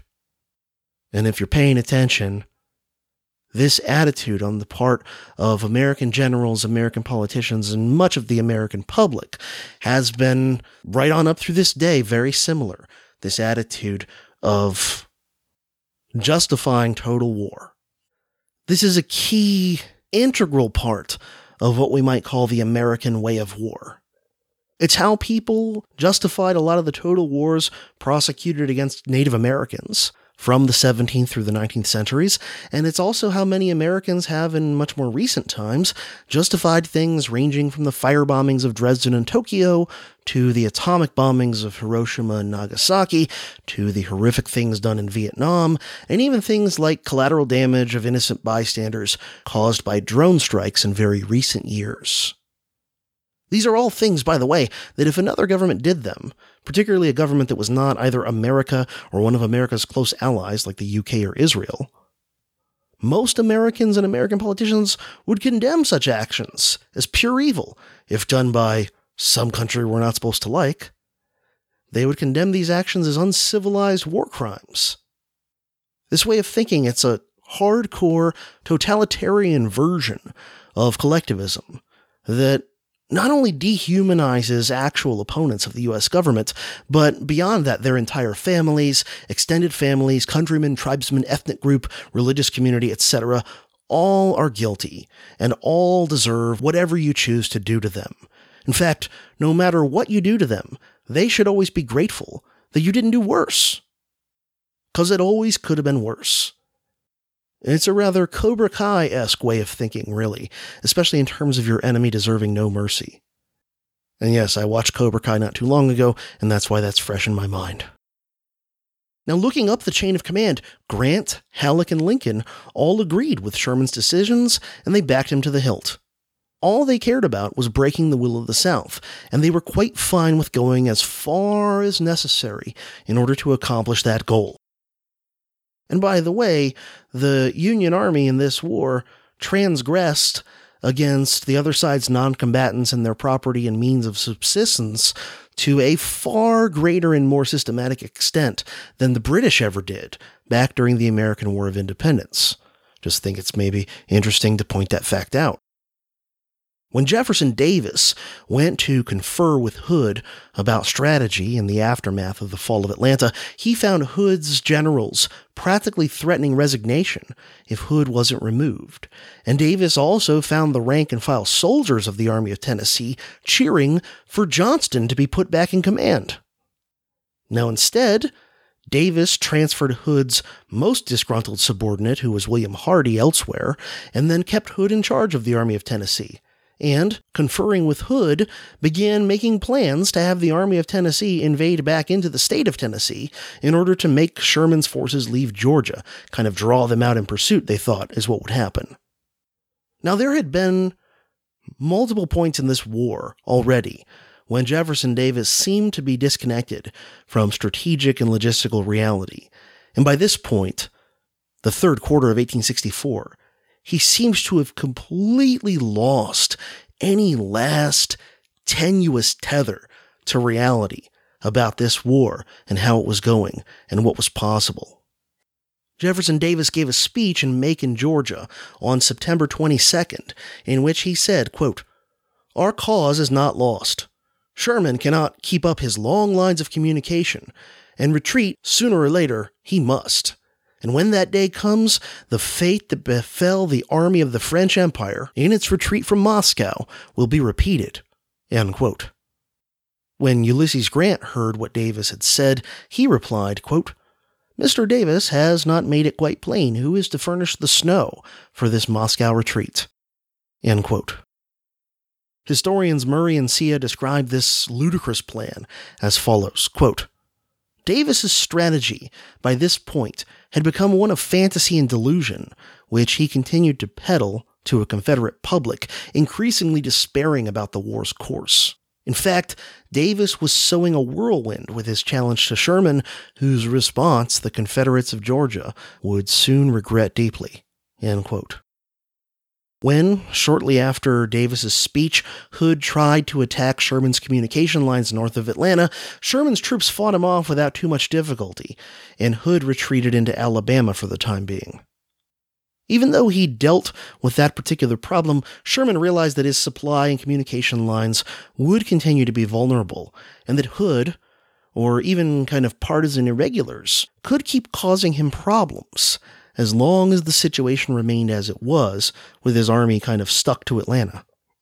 Instead, what Sherman would do is he would send a third of his forces north back into Tennessee to keep an eye on potential issues from Hood, and then he would take the other 2/3 of his army down southeastward through Georgia to the Atlantic Ocean. He'd essentially be abandoning Atlanta and also just kind of ignoring, for the most part, what was left of Hood's army, making it largely irrelevant and just going in the opposite direction. And he would wreak destruction and havoc on the population of Georgia in order to impress upon them that the Confederate government couldn't protect them anymore. Sherman wrote of his plan, quote, "I propose to act in such a manner against the material resources of the South as utterly to negate Davis's boasted threat and promises of protection. If we can march a well-appointed army right through his territory, it is a demonstration to the world, foreign and domestic, that we have a power which Davis cannot resist. This may not be war, but rather statesmanship." End quote. Grant was doubtful about the wisdom of doing this at first, but Sherman managed to persuade him, and then ultimately Grant would then persuade Lincoln to give it the go-ahead.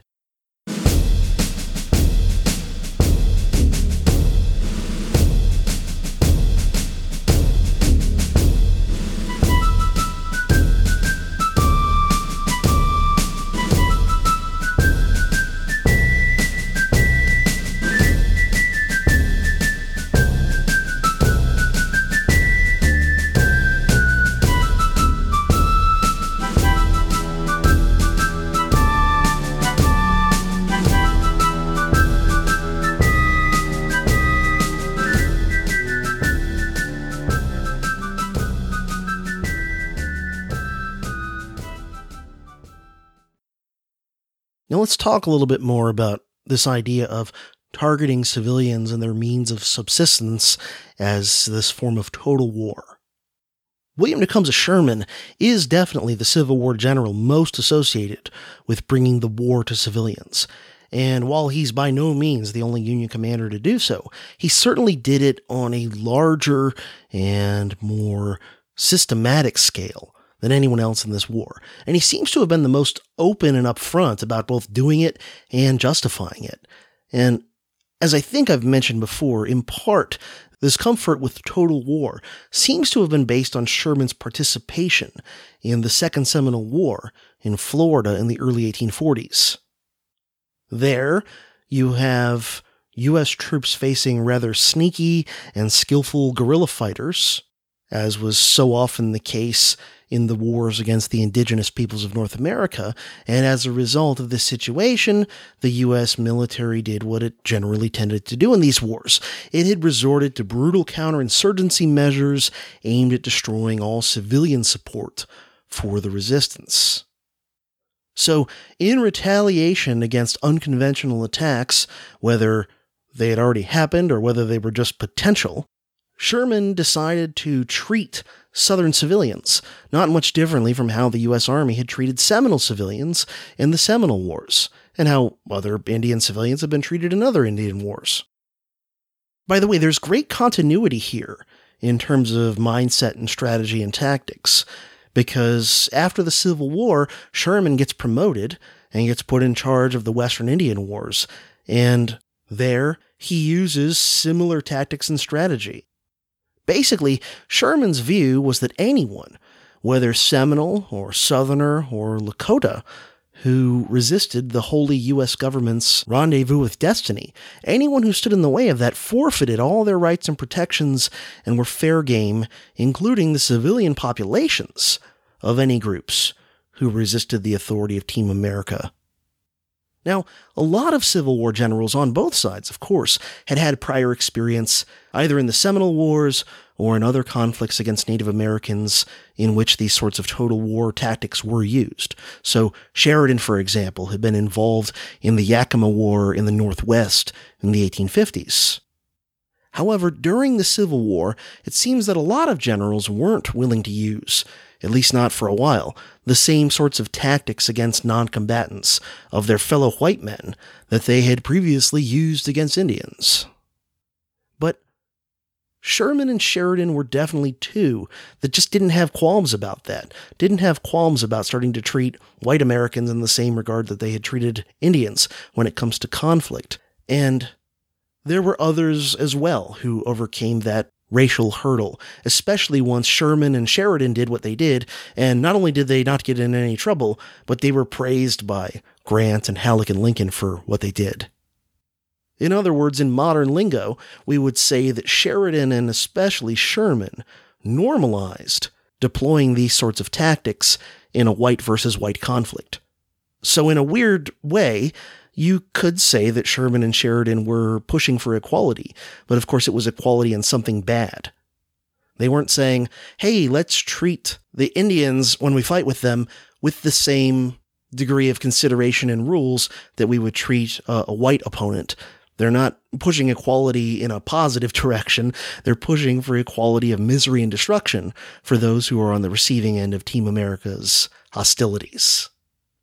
In his book, Advance to Barbarism, The Development of Total Warfare, author F.J.P. Veal writes of the not-so-Civil War and the fact that it turned into, at least on the Union side, what Veal calls primary war, by which he means total war. Quote, "The inhabitants of the United States at the middle of the 19th century had had no experience nor any tradition of a major war conducted to the European code, which required that hostilities be limited to the military forces, and that non-combatants and private property be respected.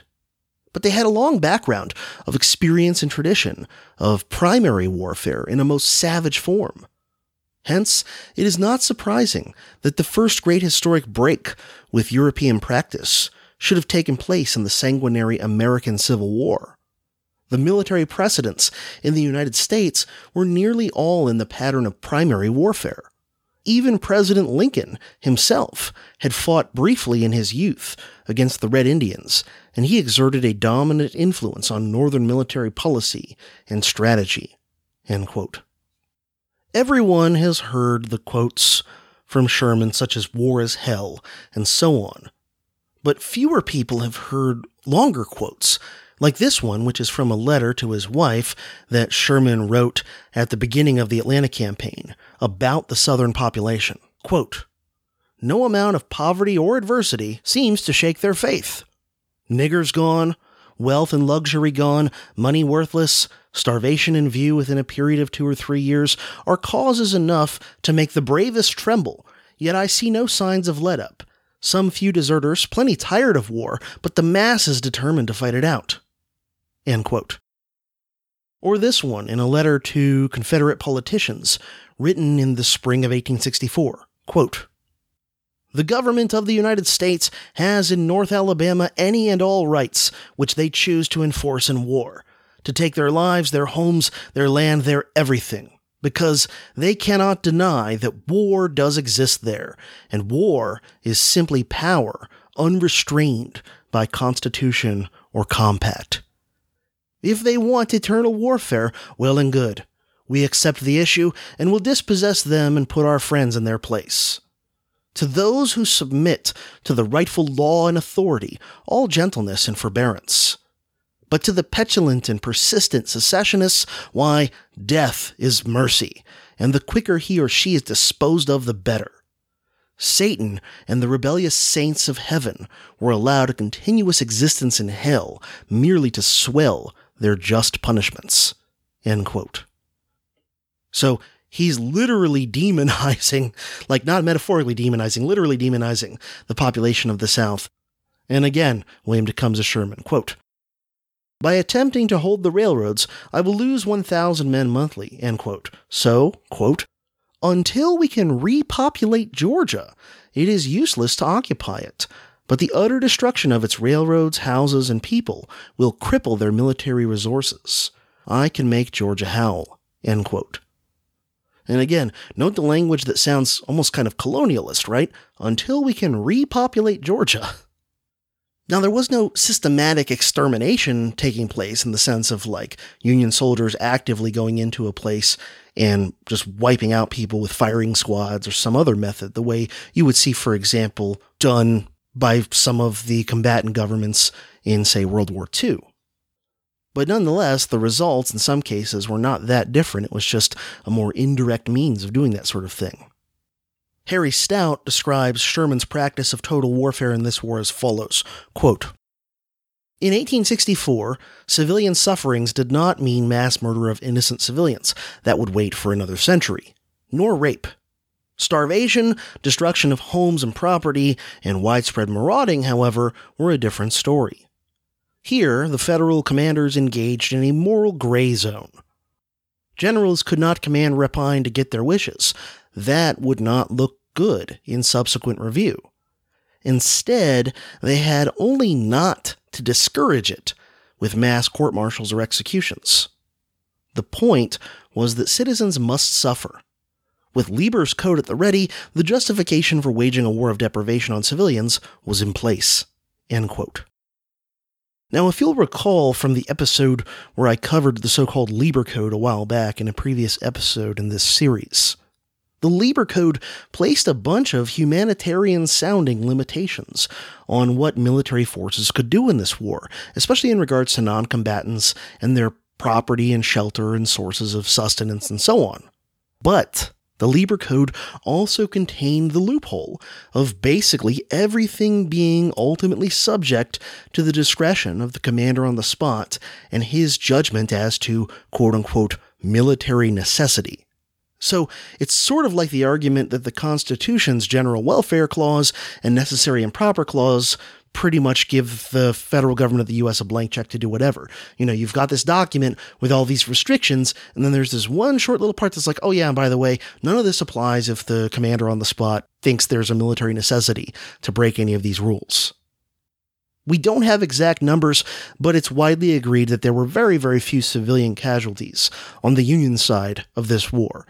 You know, there were a handful of significant invasions into Union territory, and even a lot of those were earlier in the war when neither side was really targeting civilians on a wide scale. So we don't have exact numbers, but it's not many Northern civilians who are killed by this war. On the other hand, though, Confederate civilian casualties probably numbered at least around 50,000. And this, by the way, is a figure of around 50,000 endorsed by top Civil War historian James McPherson, who is hardly someone who could be accused of being a neo-Confederate or something like that, or a Confederate sympathizer.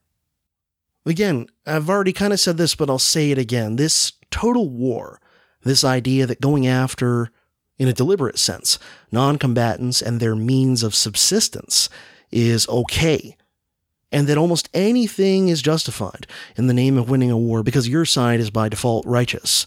This is all a big part of the American way of war, along with, we could probably list a bunch of things that kind of characterize the typical American way of going to war. Things like having a giant logistical footprint everywhere you go, things like trying to solve all kinds of problems, often inappropriately or even counterproductively, through technology. In other words, a general preference for stuff over skill in a lot of areas.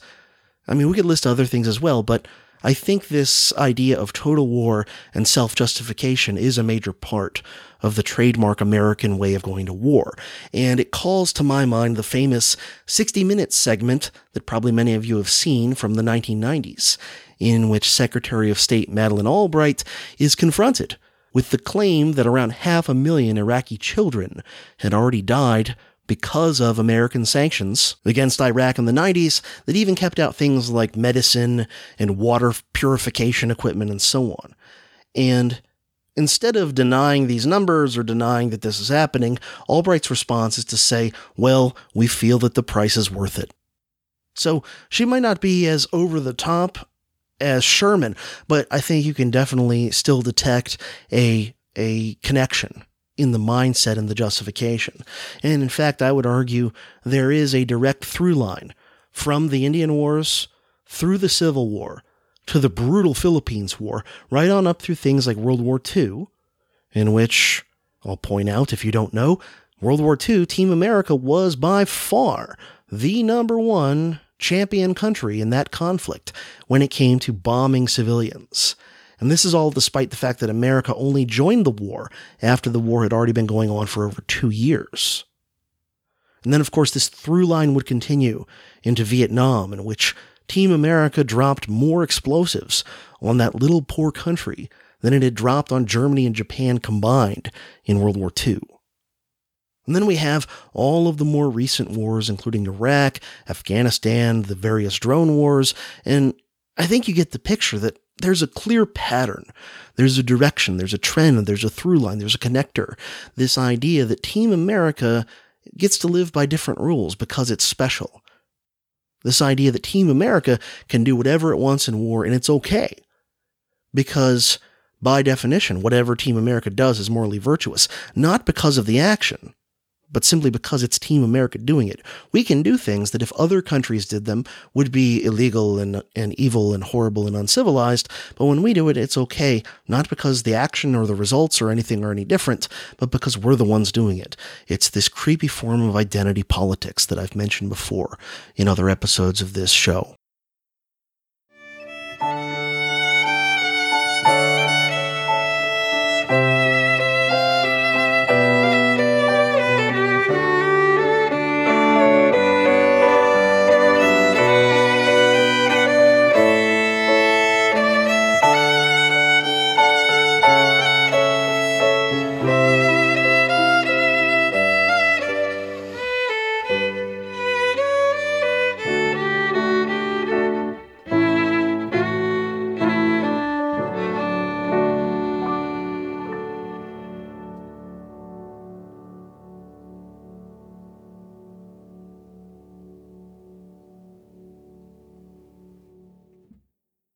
Now here I want to turn away from the military campaigns for a little bit to talk about political campaigns and to talk about the re-election of Corporate Abe. On June 8th, 1864, while things were still being decided in North Georgia, Abraham Lincoln had been nominated for his second term as president. Believe it or not, this was actually kind of unusual for the time period, because for about a generation, the U.S. had had only one-term presidents, and it wasn't even all that common for someone to receive their party's nomination for a second term. In fact, the last president who'd successfully been elected to a second term had been Andrew Jackson, whose last term had finished up back in 1837. And no party had even nominated a sitting president for a second term since back in 1840. Now, there were some interesting abnormalities in this election, aside from the fact that it took place during a period in which the southern part of what would normally be the United States was not participating for obvious reasons, and all the things that go along with the war itself. So, for example, an unusual thing about this election is that a group of Republicans who were much more abolitionist-oriented, and for lack of a better term, we might say kind of left-wing than Lincoln was, initially tried to take the nomination from him and replace him with the Treasury Secretary, Salmon Chase.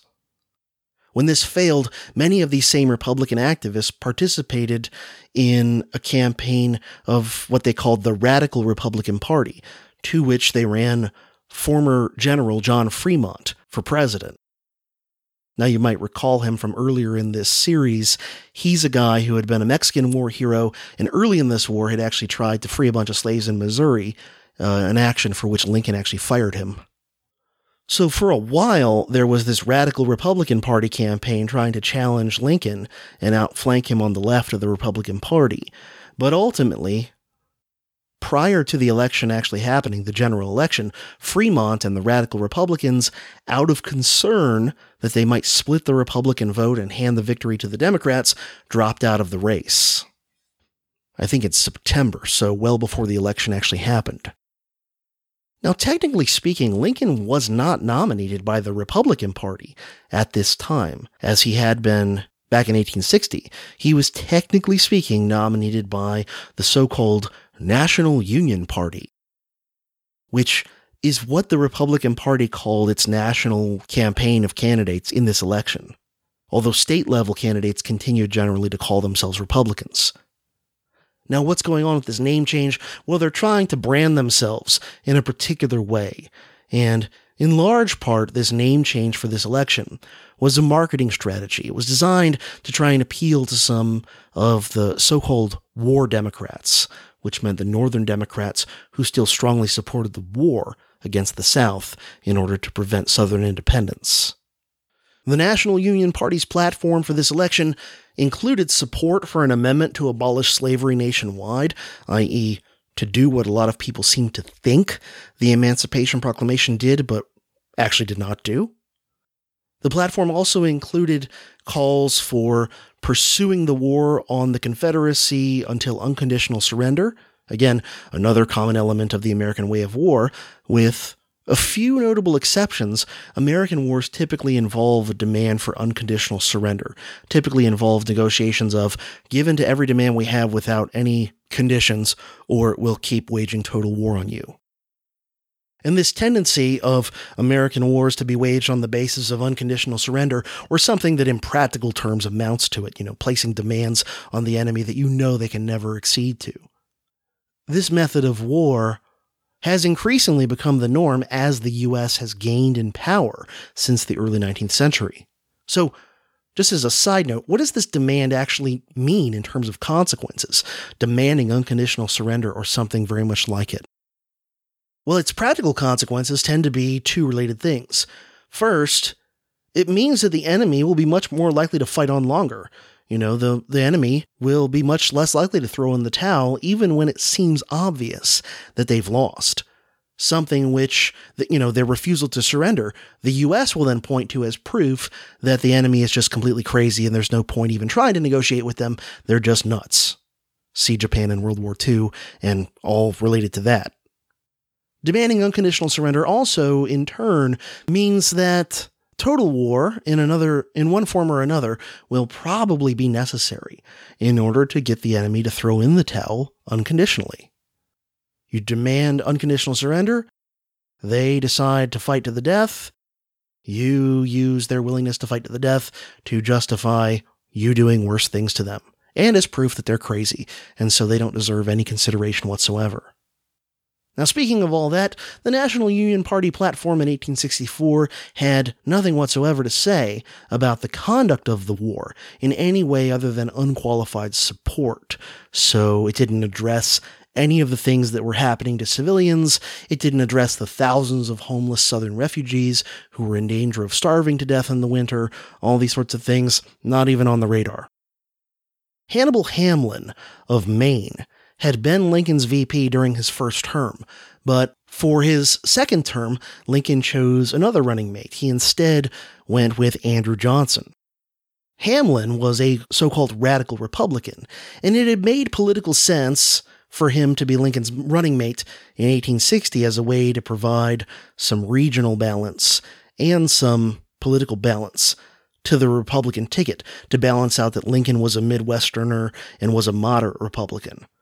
But now, with the whole National Union Party strategy of trying to be more moderate in the big picture of the Union in order to try and win over some war Democrats, Lincoln wanted to balance the ticket in the opposite direction. So Andrew Johnson was a Democrat and a Southerner. He was a Tennessean. In fact, at the time he got the VP nod, he was serving as Tennessee's Union occupation governor. Even though Johnson was a Democrat and was a Southerner, he was pro-Union and he was a pro-war Democrat. And this fact, though, that despite being pro-war and pro-Union, he was a Democrat, would cause no end of political problems once Lincoln got assassinated, of course, as Johnson simply could not get along with the radical-dominated Republican Congress of the late 1860s. But that's a story for another day. But the point was, having Johnson in the VP slot was designed to appeal to as many war Democrats as possible, and also designed to appeal to as many voters in the so-called border states as possible, places like Missouri, Kentucky, and Maryland.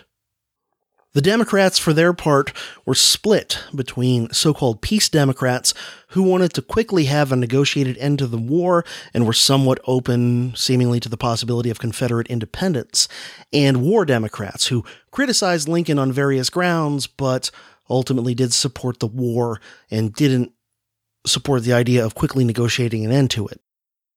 The Democratic Party nominated former Union General George McClellan as their presidential candidate.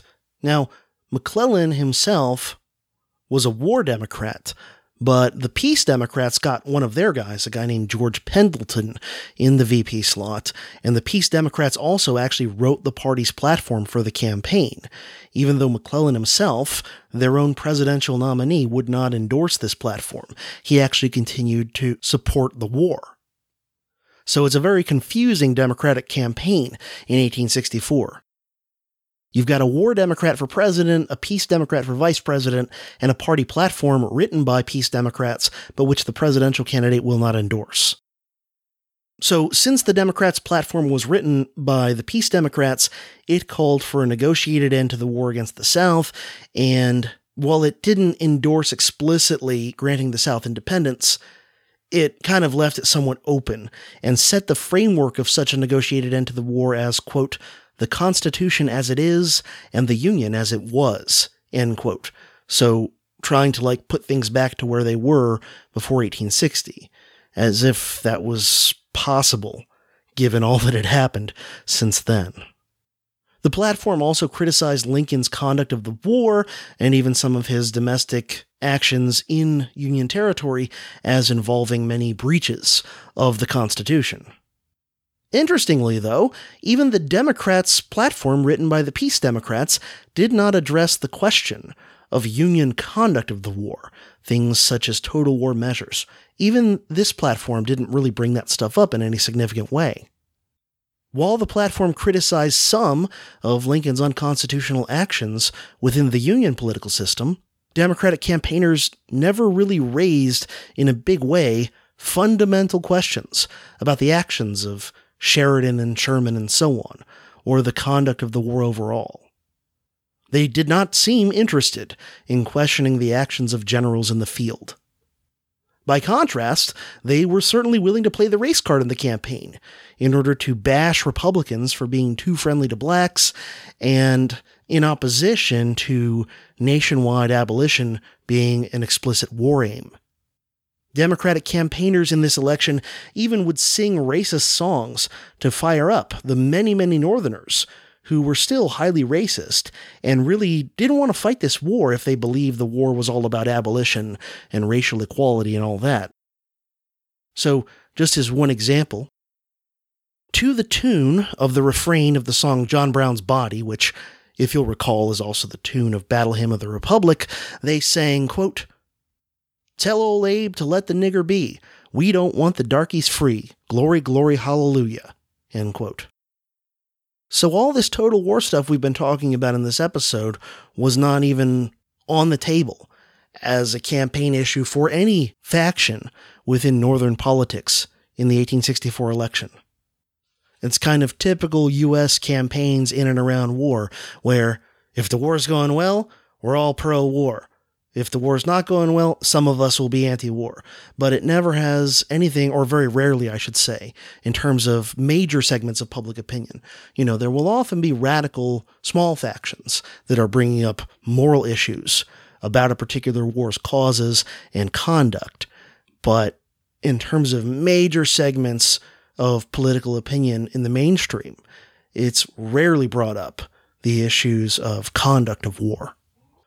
Harry Stout writes that in the months leading up to the general election, quote, Lincoln was far less concerned with Sherman's conduct of the war, of which he approved, than with the implications of the Atlanta victory for the coming national election.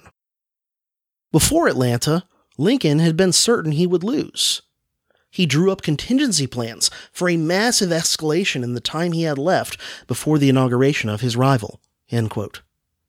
In fact, Lincoln actually wrote, signed, and sealed orders to this effect that would have been put into action if he'd lost the general election. In other words, if he had lost his re-election campaign, he would have still been a lame duck for, I think, about 4 months before the new president came into office. So, had he lost during that lame duck period, he would have launched an all-out, all-fronts offensive designed to completely wreck the Confederacy and win the war in the few months before he left the White House. So, kind of interesting that presumably, if Lincoln had been defeated for re-election, especially if it was by a significant margin, that would signal to people who believe that democracy is this sacred thing and the will of the people should always triumph. That would signal, presumably, that American voters didn't want the war to continue. And Lincoln was planning on doing the opposite of the voters' expressed opinion if they expressed an anti-war opinion. But of course, the capture of Atlanta really turned the tables on Lincoln's likeliness to win.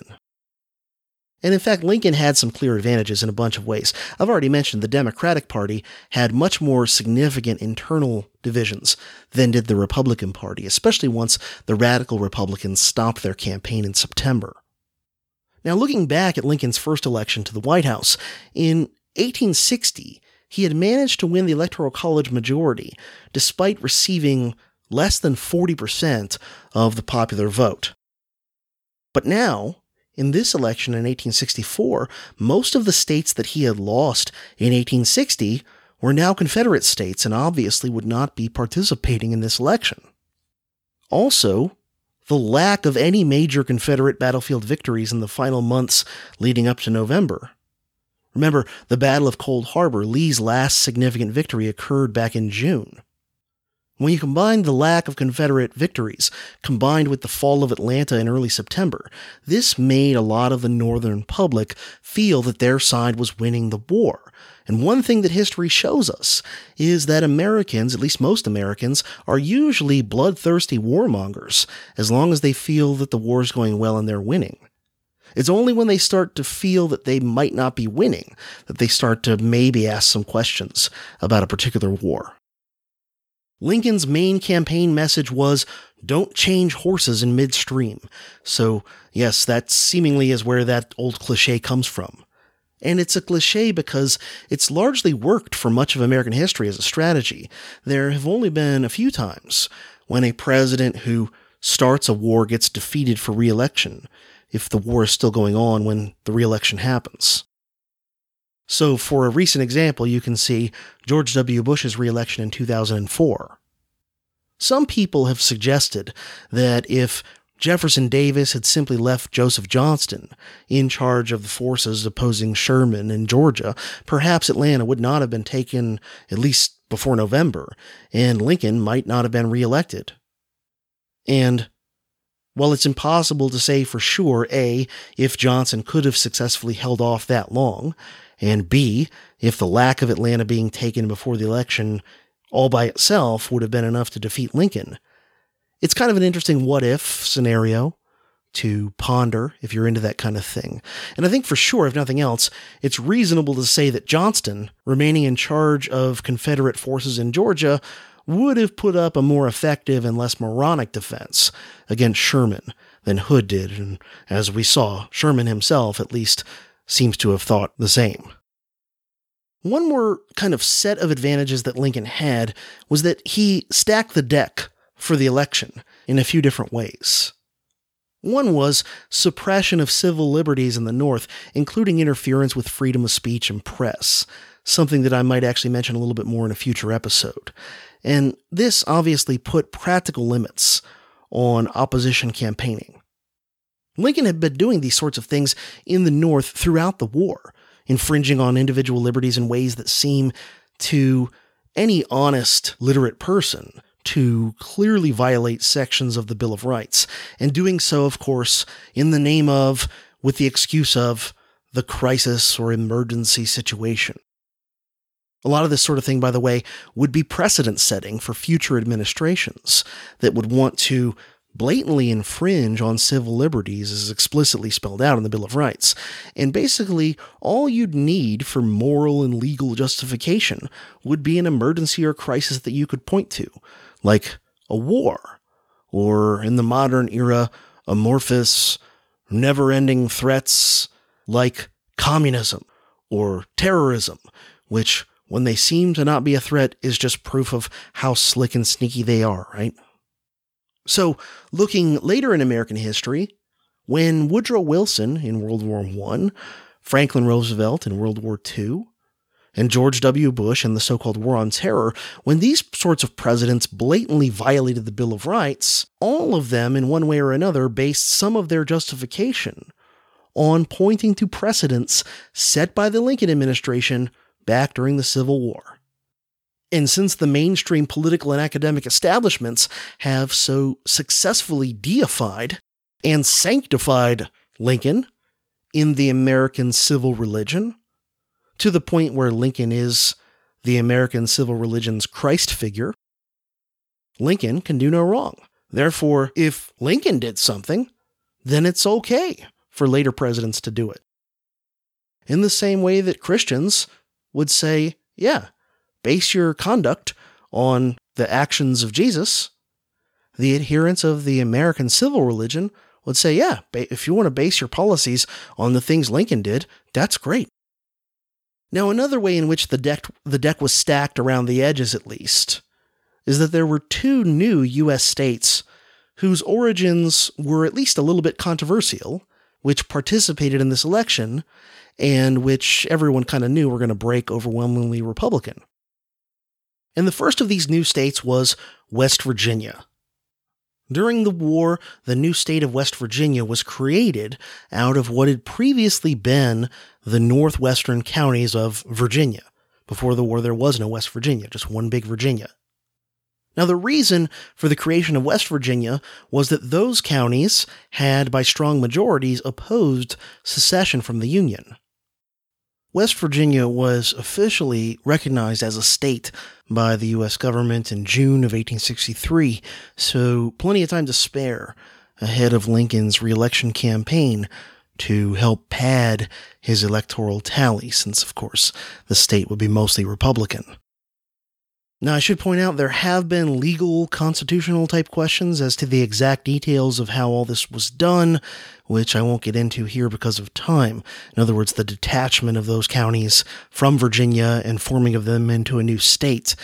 So I'll just say, long story short, the Supreme Court has ultimately come down on the side that the creation of West Virginia was all legal and constitutional, for whatever that's worth. And while I don't generally like to get lost in constitutional rabbit holes, because as, I guess, a spoonerian who doesn't accept the legitimacy of the Constitution to begin with, I see a lot of stuff along those lines where you're getting into these nitpicky clauses and taking apart a comma and whatever as kind of red herrings and moot points and whatnot. I'll sometimes invoke the Bill of Rights just to illustrate how often and blatantly and how far the government deviates from its own supposed rules regarding individual rights. But for this issue at this point, I'll just point out that there have been at least some lawyers and scholars who have cast doubt on the creation of West Virginia ever since, but in reality, it's been a fait accompli for over 150 years. So I would say don't hold your breath waiting for anything to change in regard to West Virginia.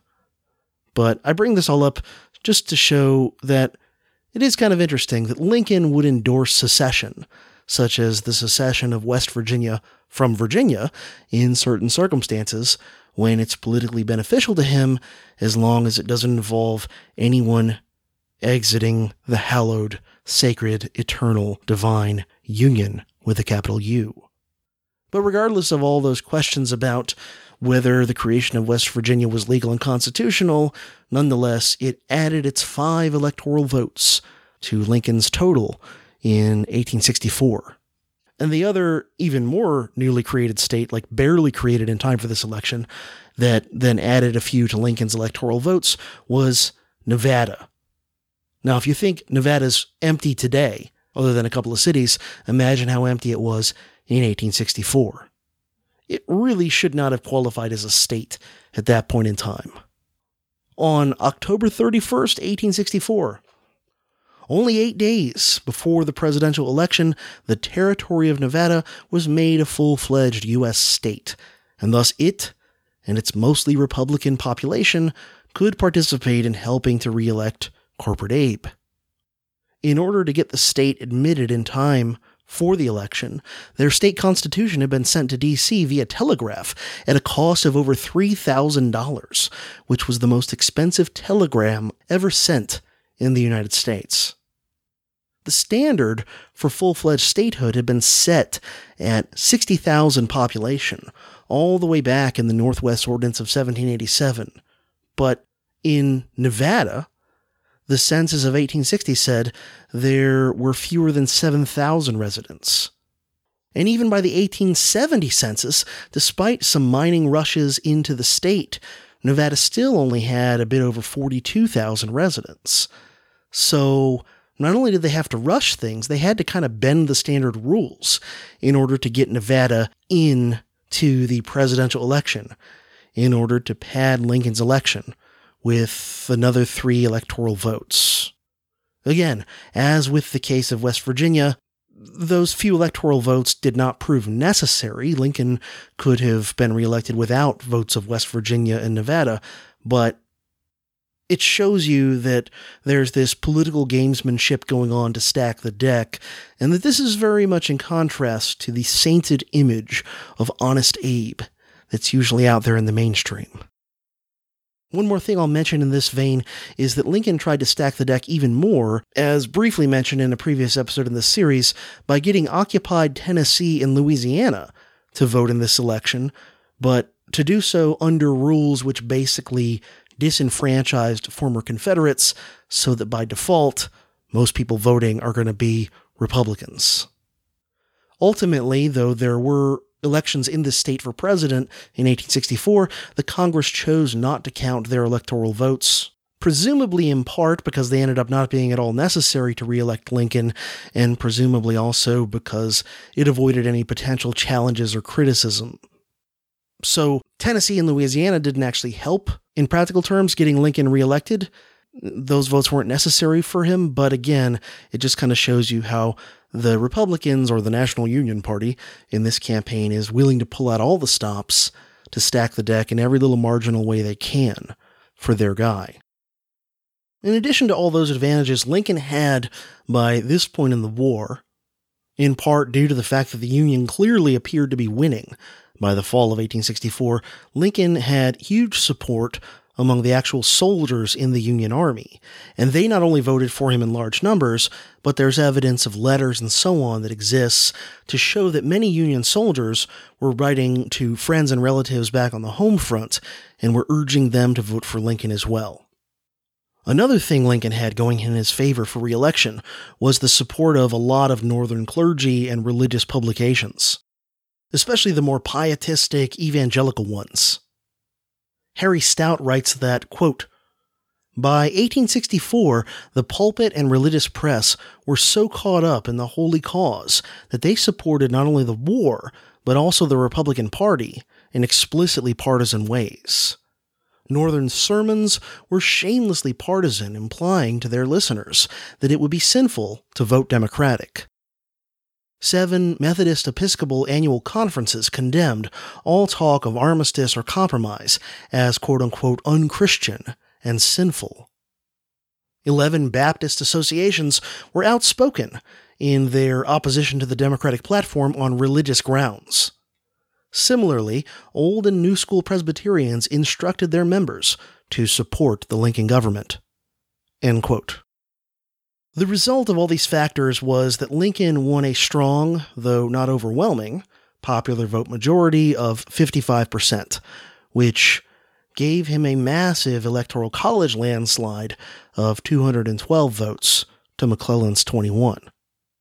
Due to the winner-take-all method in which most states allot their electoral votes, Lincoln won over 90% of electoral votes in this election, but had won only 55% of the popular vote. So, it shows you how a fairly strong victory can be translated by the Electoral College into this ridiculous landslide. McClellan, for his part, had only won the states of Kentucky, Delaware, and New Jersey. Political historians have calculated that even if the Confederate states had been all participating in this election, Lincoln still probably would have won the Electoral College and thus would have been reelected, though obviously he probably wouldn't have won the popular vote in that scenario. After having suffered some setbacks in the midterms back in 1862, the Republicans in 1864 made big gains in Congress and also in state governments as well. With the re-election of Lincoln, the question of whether the war against the South would continue on through total victory was obviously settled very much in the affirmative. So now it was just a matter of how much longer would the Confederacy hold out before throwing in the towel, and how much death and destruction would occur before that happened. By the way, when Lincoln was re-elected, the same religious leaders and publications who'd campaigned for him on explicitly religious grounds would point to Lincoln's successful re-election as further proof that God favored the Union cause. And of course, that also meant that God endorsed the total war measures that the Union Army was using to conquer the South. So, long story short, Lincoln was re-elected, and no major national voices in the North of any party made the conduct of the war any sort of an issue.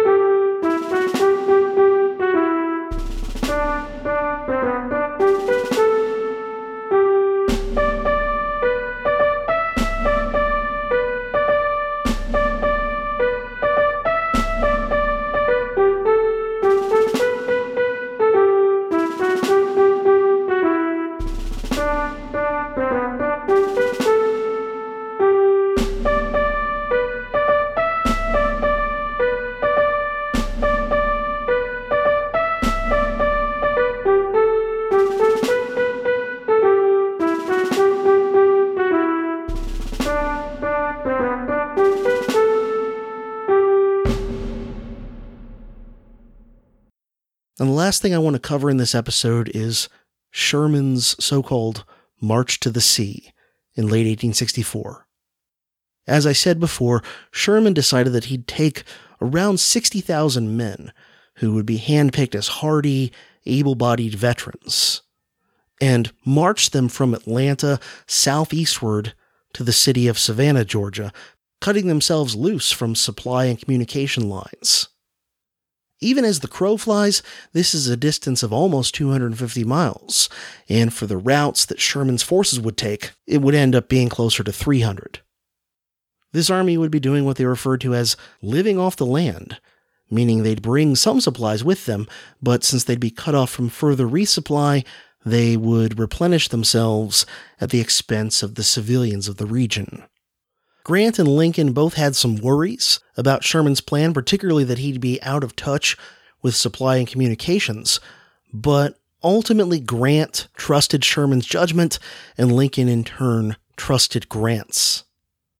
On November 9th, as Sherman was preparing to execute this march, he issued Special Field Orders No. 120, which was supposed to govern the conduct of the men in this operation. Here's most of the really meaty part of these orders, exempting, the kind of extraneous details about the exact routes to be taken in the organization of the army and so on. So this is from Headquarters, Military Division of the Mississippi, in the field, Kingston, Georgia, November 9, 1864. And so we're starting up with Section 4 of the General Field Orders, which is when they really get into the details of how supposedly Sherman's army is going to interact with the civilians along the way. Quote, "The army will forage liberally on the country during the march. To this end, each brigade commander will organize a good and sufficient foraging party under the command of one or more discreet officers, who will gather, near the route traveled, corn or forage of any kind, meat of any kind, vegetables, cornmeal, or whatever is needed by the command, aiming at all times to keep in the wagons at least 10 days' provisions for the command and 3 days' forage.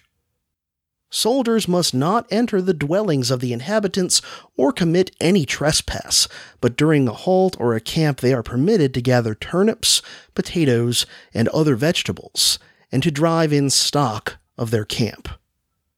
To regular foraging parties must be instructed the gathering of provisions and forage at any distance from the road traveled." Now, just as a side note, I'll point out an analogy I believe I referred to back in the Grunt's Eye Perspective episode of this series, that you basically have, when a Civil War army is marching around in the field, you basically have a mobile city.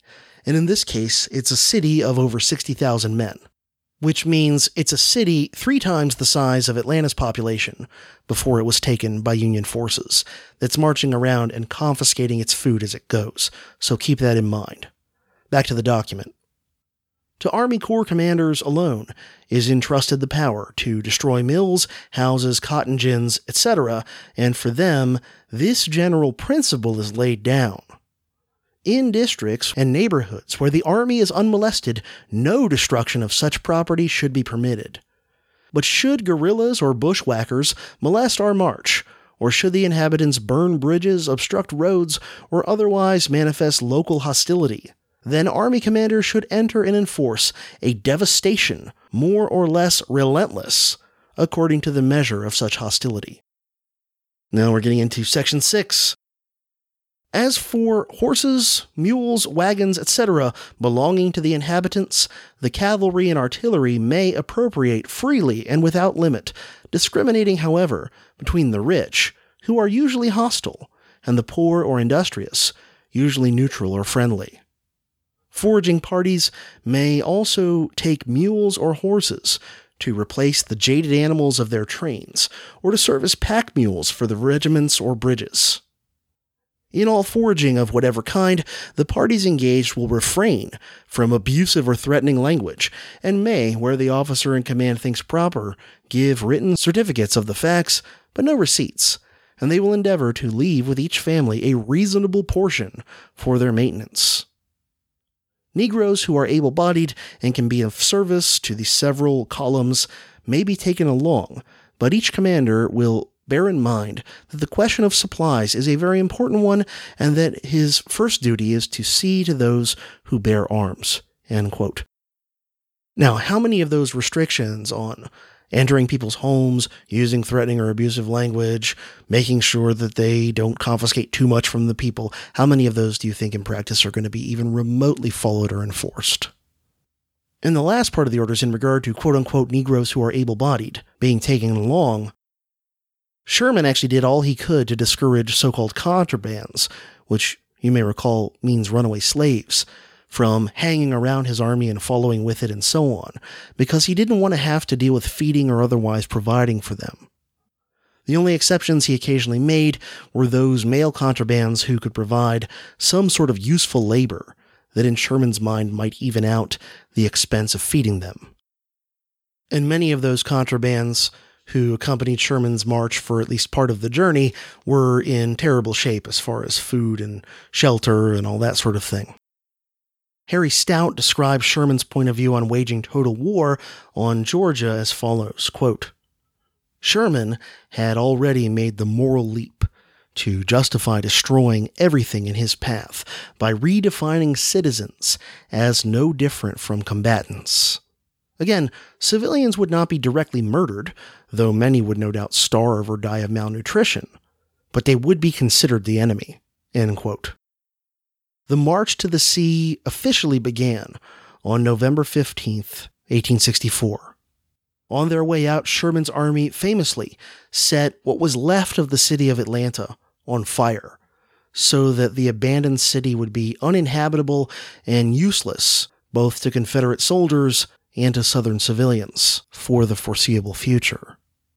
Years later, in his memoirs, Sherman described the beginning of the March to the Sea as follows, quote, we rode out of Atlanta by the Decatur Road, filled by the marching troops and wagons of the 14th Corps, and reaching the hill just outside the old rebel works, we naturally paused to look back upon the scenes of our past battles. Behind us lay Atlanta, smoldering and in ruins, the black smoke rising high in the air and hanging like a pall over the ruined city. Some band, by accident, struck up the anthem of John Brown's body. The men caught up the strain, and never before or since have I heard the chorus of Glory, Glory, Hallelujah done with more spirit or in better harmony of time and place. End quote. Jeffrey Hummel writes this of Sherman's march to the sea, quote, discipline was lax among Sherman's foragers, called bummers, who cut a swath of plunder and pillage 60 miles wide. Encountering very little organized resistance, they almost never physically harmed white civilians, primarily women, children, and old men. But they invariably took or destroyed all food and valuables, and often set fire to dwellings as well. Occasionally, rebel prisoners were summarily executed as reprisals for guerrilla attacks. Eventually, Sherman issued direct orders that, should a Union man be murdered, then a rebel selected by lot will be shot. In aggravated cases, retaliation will be extended as high as 5-1, end quote. Historian Harry Stout describes Sherman's march as follows, quote, with a front that ranged between 25 and 60 miles wide and a pace that covered 12 miles a day. Sherman's vengeful foragers cut a swath of destruction that seemed almost a frolic to the virtually unchecked Yankees, but was a terror to defenseless civilians. One New York soldier described the devastation in chillingly entertaining terms. Stout now quotes this New Yorker. Destroyed all we could not eat, stole their niggers, burned their cotton and gins, spilled their sorghum, burned and twisted their railroads, and raised hell generally. Stout then continues. As they went, the army destroyed or confiscated all resources and property that could be remotely considered of military value. This included, of course, food for civilians now threatened with starvation in the coming winter months. Not surprisingly, although private homes and property were theoretically protected by Sherman's orders, commanders could not prevent the troops from exacting revenge on the people. End quote. Eventually, Union General Oliver Howard, who was a deeply religious man, was disturbed enough by his soldiers' actions that he issued an order that anyone found pillaging or burning a building who had not been explicitly told to do so would be shot.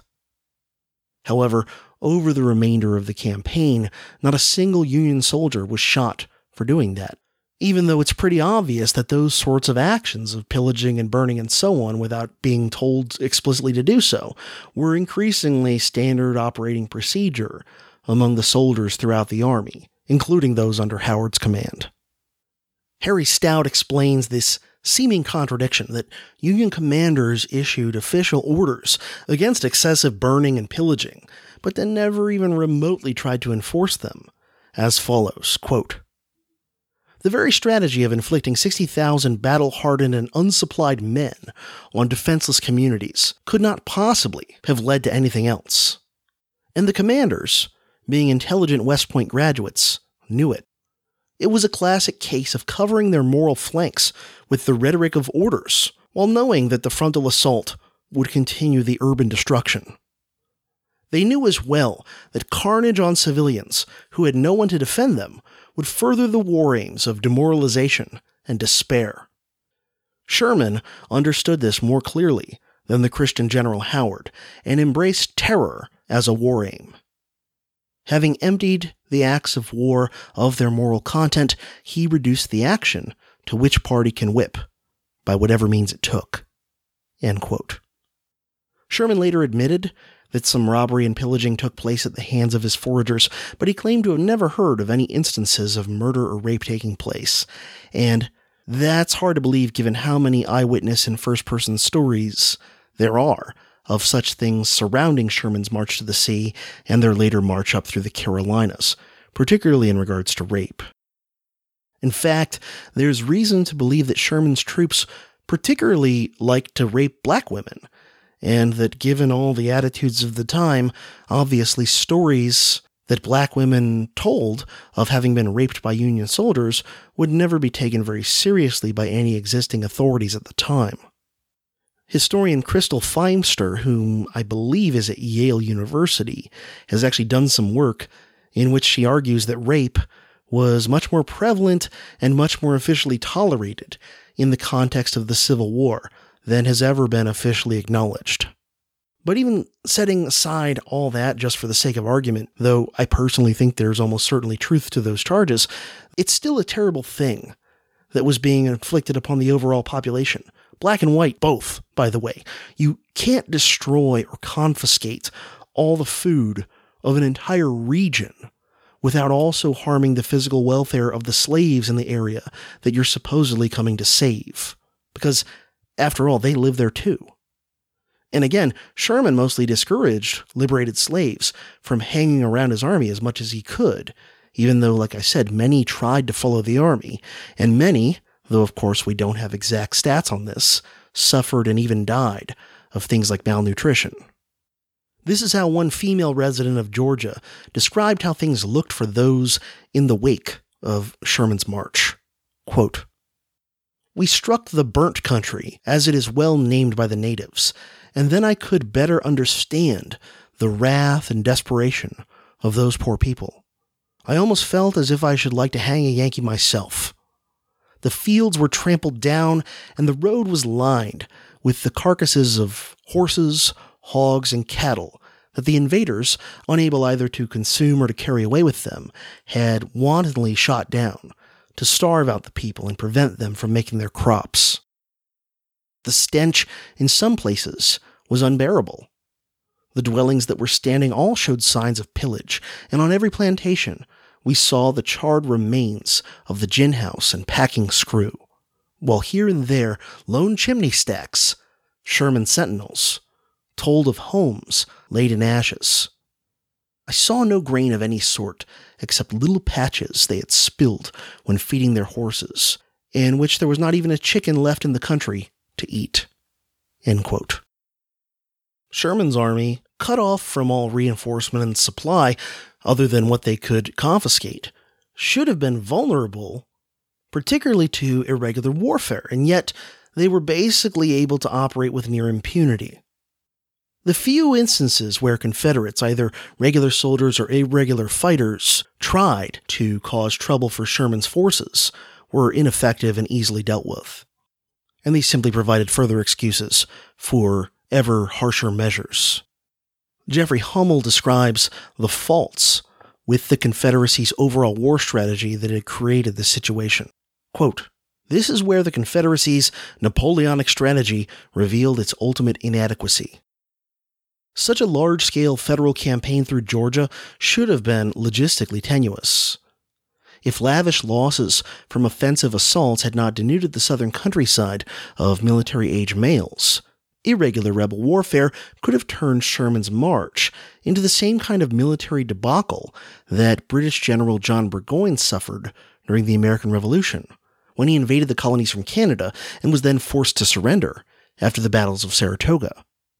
Even without significant military opposition, federal troops were starting to feel supply strains before they reached the Atlantic coast in December of 1864 and made contact with Union warships." End quote. On December 10th, 1864, Sherman's forces reached the outskirts of the city of Savannah. Sherman wrote to Confederate General William Hardee, who was commanding the pitifully outnumbered Confederate force that was defending the city, and basically told Hardee that if he resisted Sherman's taking of the city, the gloves would be fully off, saying that he'd employ, quote, "the harshest measures, and shall make little effort to restrain my army," end quote. So it's a classic Mongols move. You tell your opponent, give up the city without a fight, because if you put up any resistance, then when I do take the city, you're going to really pay for it. We're going to do whatever we want. On December 20th, Hardee, wisely, I think, given the numerical situation, decided to pull his forces out of the city and give it up without a fight. However, he would not surrender. Instead, his army would sneak away. They built a makeshift pontoon bridge across the Savannah River and left. The next morning, the mayor and other leaders of the city of Savannah rode out to parley with Sherman, and they said they would offer no resistance at all as long as Sherman promised to leave the city intact. Sherman accepted the offer, and his forces began occupying the city that day, and it was this deal that is why, if you go visit Savannah now, it still has so many antebellum and even colonial structures and buildings still intact. Once in Savannah, Sherman issued Special Field Order No. 15, which provided 40-acre plots of confiscated land within 30 miles of the coast for the free slaves of southeastern Georgia. This is the origin of the old 40 acres and a mule cliché, and it seems to have been much more of a pragmatic move than a noble humanitarian one on Sherman's part, because what really was driving this decision was that Sherman didn't want to have to try to feed and take care of the thousands of contrabands that were in the area. Although, of course, the small percentage of slaves who actually did get some of this land, they no doubt appreciated the order regardless of its primary motivations. Sherman cabled Lincoln saying, quote, "I beg to present you as a Christmas gift the city of Savannah with 150 guns and plenty of ammunition, also about 25,000 bales of cotton." End quote. Lincoln responded with a letter that said, quote, "When you were leaving Atlanta for the Atlantic coast, I was anxious, if not fearful. But, feeling that you were the better judge and remembering nothing risked, nothing gained, I did not interfere. Now, the undertaking being a success, the honor is all yours. In showing to the world that your army could be divided, putting the stronger part to an important new service, and yet leaving enough to vanquish the old opposing force of the whole, Hood's army, it brings those who sat in darkness to see a great light." End quote. Historian Harry Stout points out that the phrase, "bringing those who sat in darkness to see a great light," is an example of the increasing biblical-sounding apocalypticism of Lincoln's language in the last months of the war, which of course would also be the last months of his life. Soon, Sherman would turn his army north to South Carolina, the first state to secede from the Union. Sherman wrote, quote, "The whole army is burning with an insatiable desire to wreak vengeance upon South Carolina. I almost tremble at her fate." End quote. To me, and to Confederate General Joseph Johnston back at the time, all of this calls to mind the words of the ancient Scottish leader Calgacus, speaking to his people about why they should resist Roman rule, as reported by the Roman historian Tacitus. The famous quote, "To ravage, to slaughter, to usurp under false titles, they call empire. And where they make a wasteland, they call it peace." End quote. Of course, I would amend the statement slightly by putting it this way. Where Team America makes a wasteland, they call it freedom. Mine eyes have seen the glory of the coming of the Lord. He has trampled out the vintage where the grapes of wrath are stored. He has loosed the faithful lightning of his terrible swift sword. His truth is marching on. Glory, glory, hallelujah. Glory, glory, hallelujah. Glory, glory, hallelujah. His truth is marching on. He has sounded forth the trumpet that shall never call retreat. He is sifting out the hearts of men before his judgment seat. Oh, be swift, my soul, to answer him. Be jubilant, my feet. Our God is marching on. Glory, glory, hallelujah. Glory, glory, hallelujah. Glory, glory, hallelujah. Our God is marching on.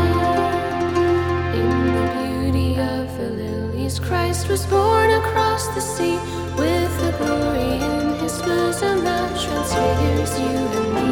As he died to make men holy, let us die to make men free. While God is marching on. Glory, glory, hallelujah. Glory, hallelujah. Glory, hallelujah. Glory, hallelujah.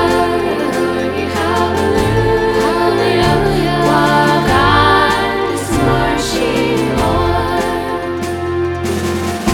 He is coming like the glory of the morning on the wave. He is wisdom to the mighty. He is honor to the brave. So the world shall be his footstool, and the soul of wrong his slave.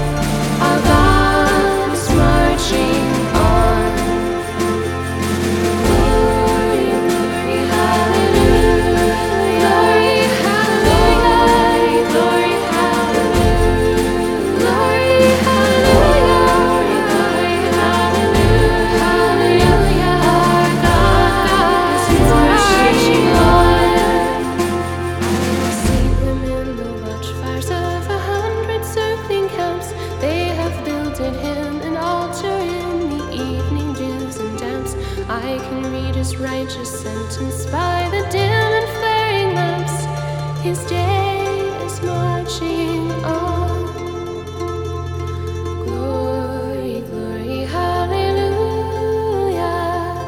Glory, glory, hallelujah. Glory, glory, hallelujah.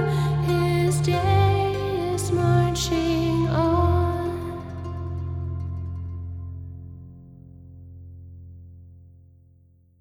Thank you for listening to the Dangerous History Podcast. Check out the website, profcj.org, or you can just put in dangeroushistorypodcast.com to get the show notes for this and every other Dangerous History Podcast episode.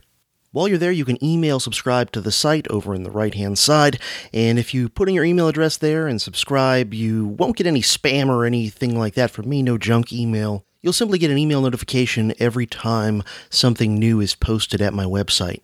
You can follow me and the show on Facebook and Twitter as well, and you can subscribe to the podcast in iTunes, Stitcher, Google Play, however you prefer to consume your podcasts. If you enjoy and appreciate this show, there are many different ways you can help me keep this show going, growing, and constantly improving. One easy way is simply to spread the word about the Dangerous History Podcast to those you think might appreciate it who don't already know about it. And you can also help the show out by leaving ratings or reviews in venues such as iTunes, which helps the podcast get ranked more highly. If you would like to help out the show financially, there are many ways to do so, and you'll find them at profcj.org/donate. And one of the best, most helpful is to sign up to support the show via Patreon at patreon.com/profcj. And if you pledge a contribution of at least $5 per month or more, you'll have access to bonus episodes that I publish in Patreon available nowhere else, as well as the ability to join the Dangerous History Podcast Scholar Warriors private Facebook group. You can also make one-time or recurring donations via PayPal, and you can donate via Bitcoin as well. And of course, if you buy things from any of my Amazon affiliate links or my Abe Books affiliate links, go through those links, then do your shopping as normal, and the Dangerous History Podcast will get a small commission at no additional cost to you. This has been another episode of the Dangerous History Podcast, helping you learn the past so you can understand the present and prepare for the future.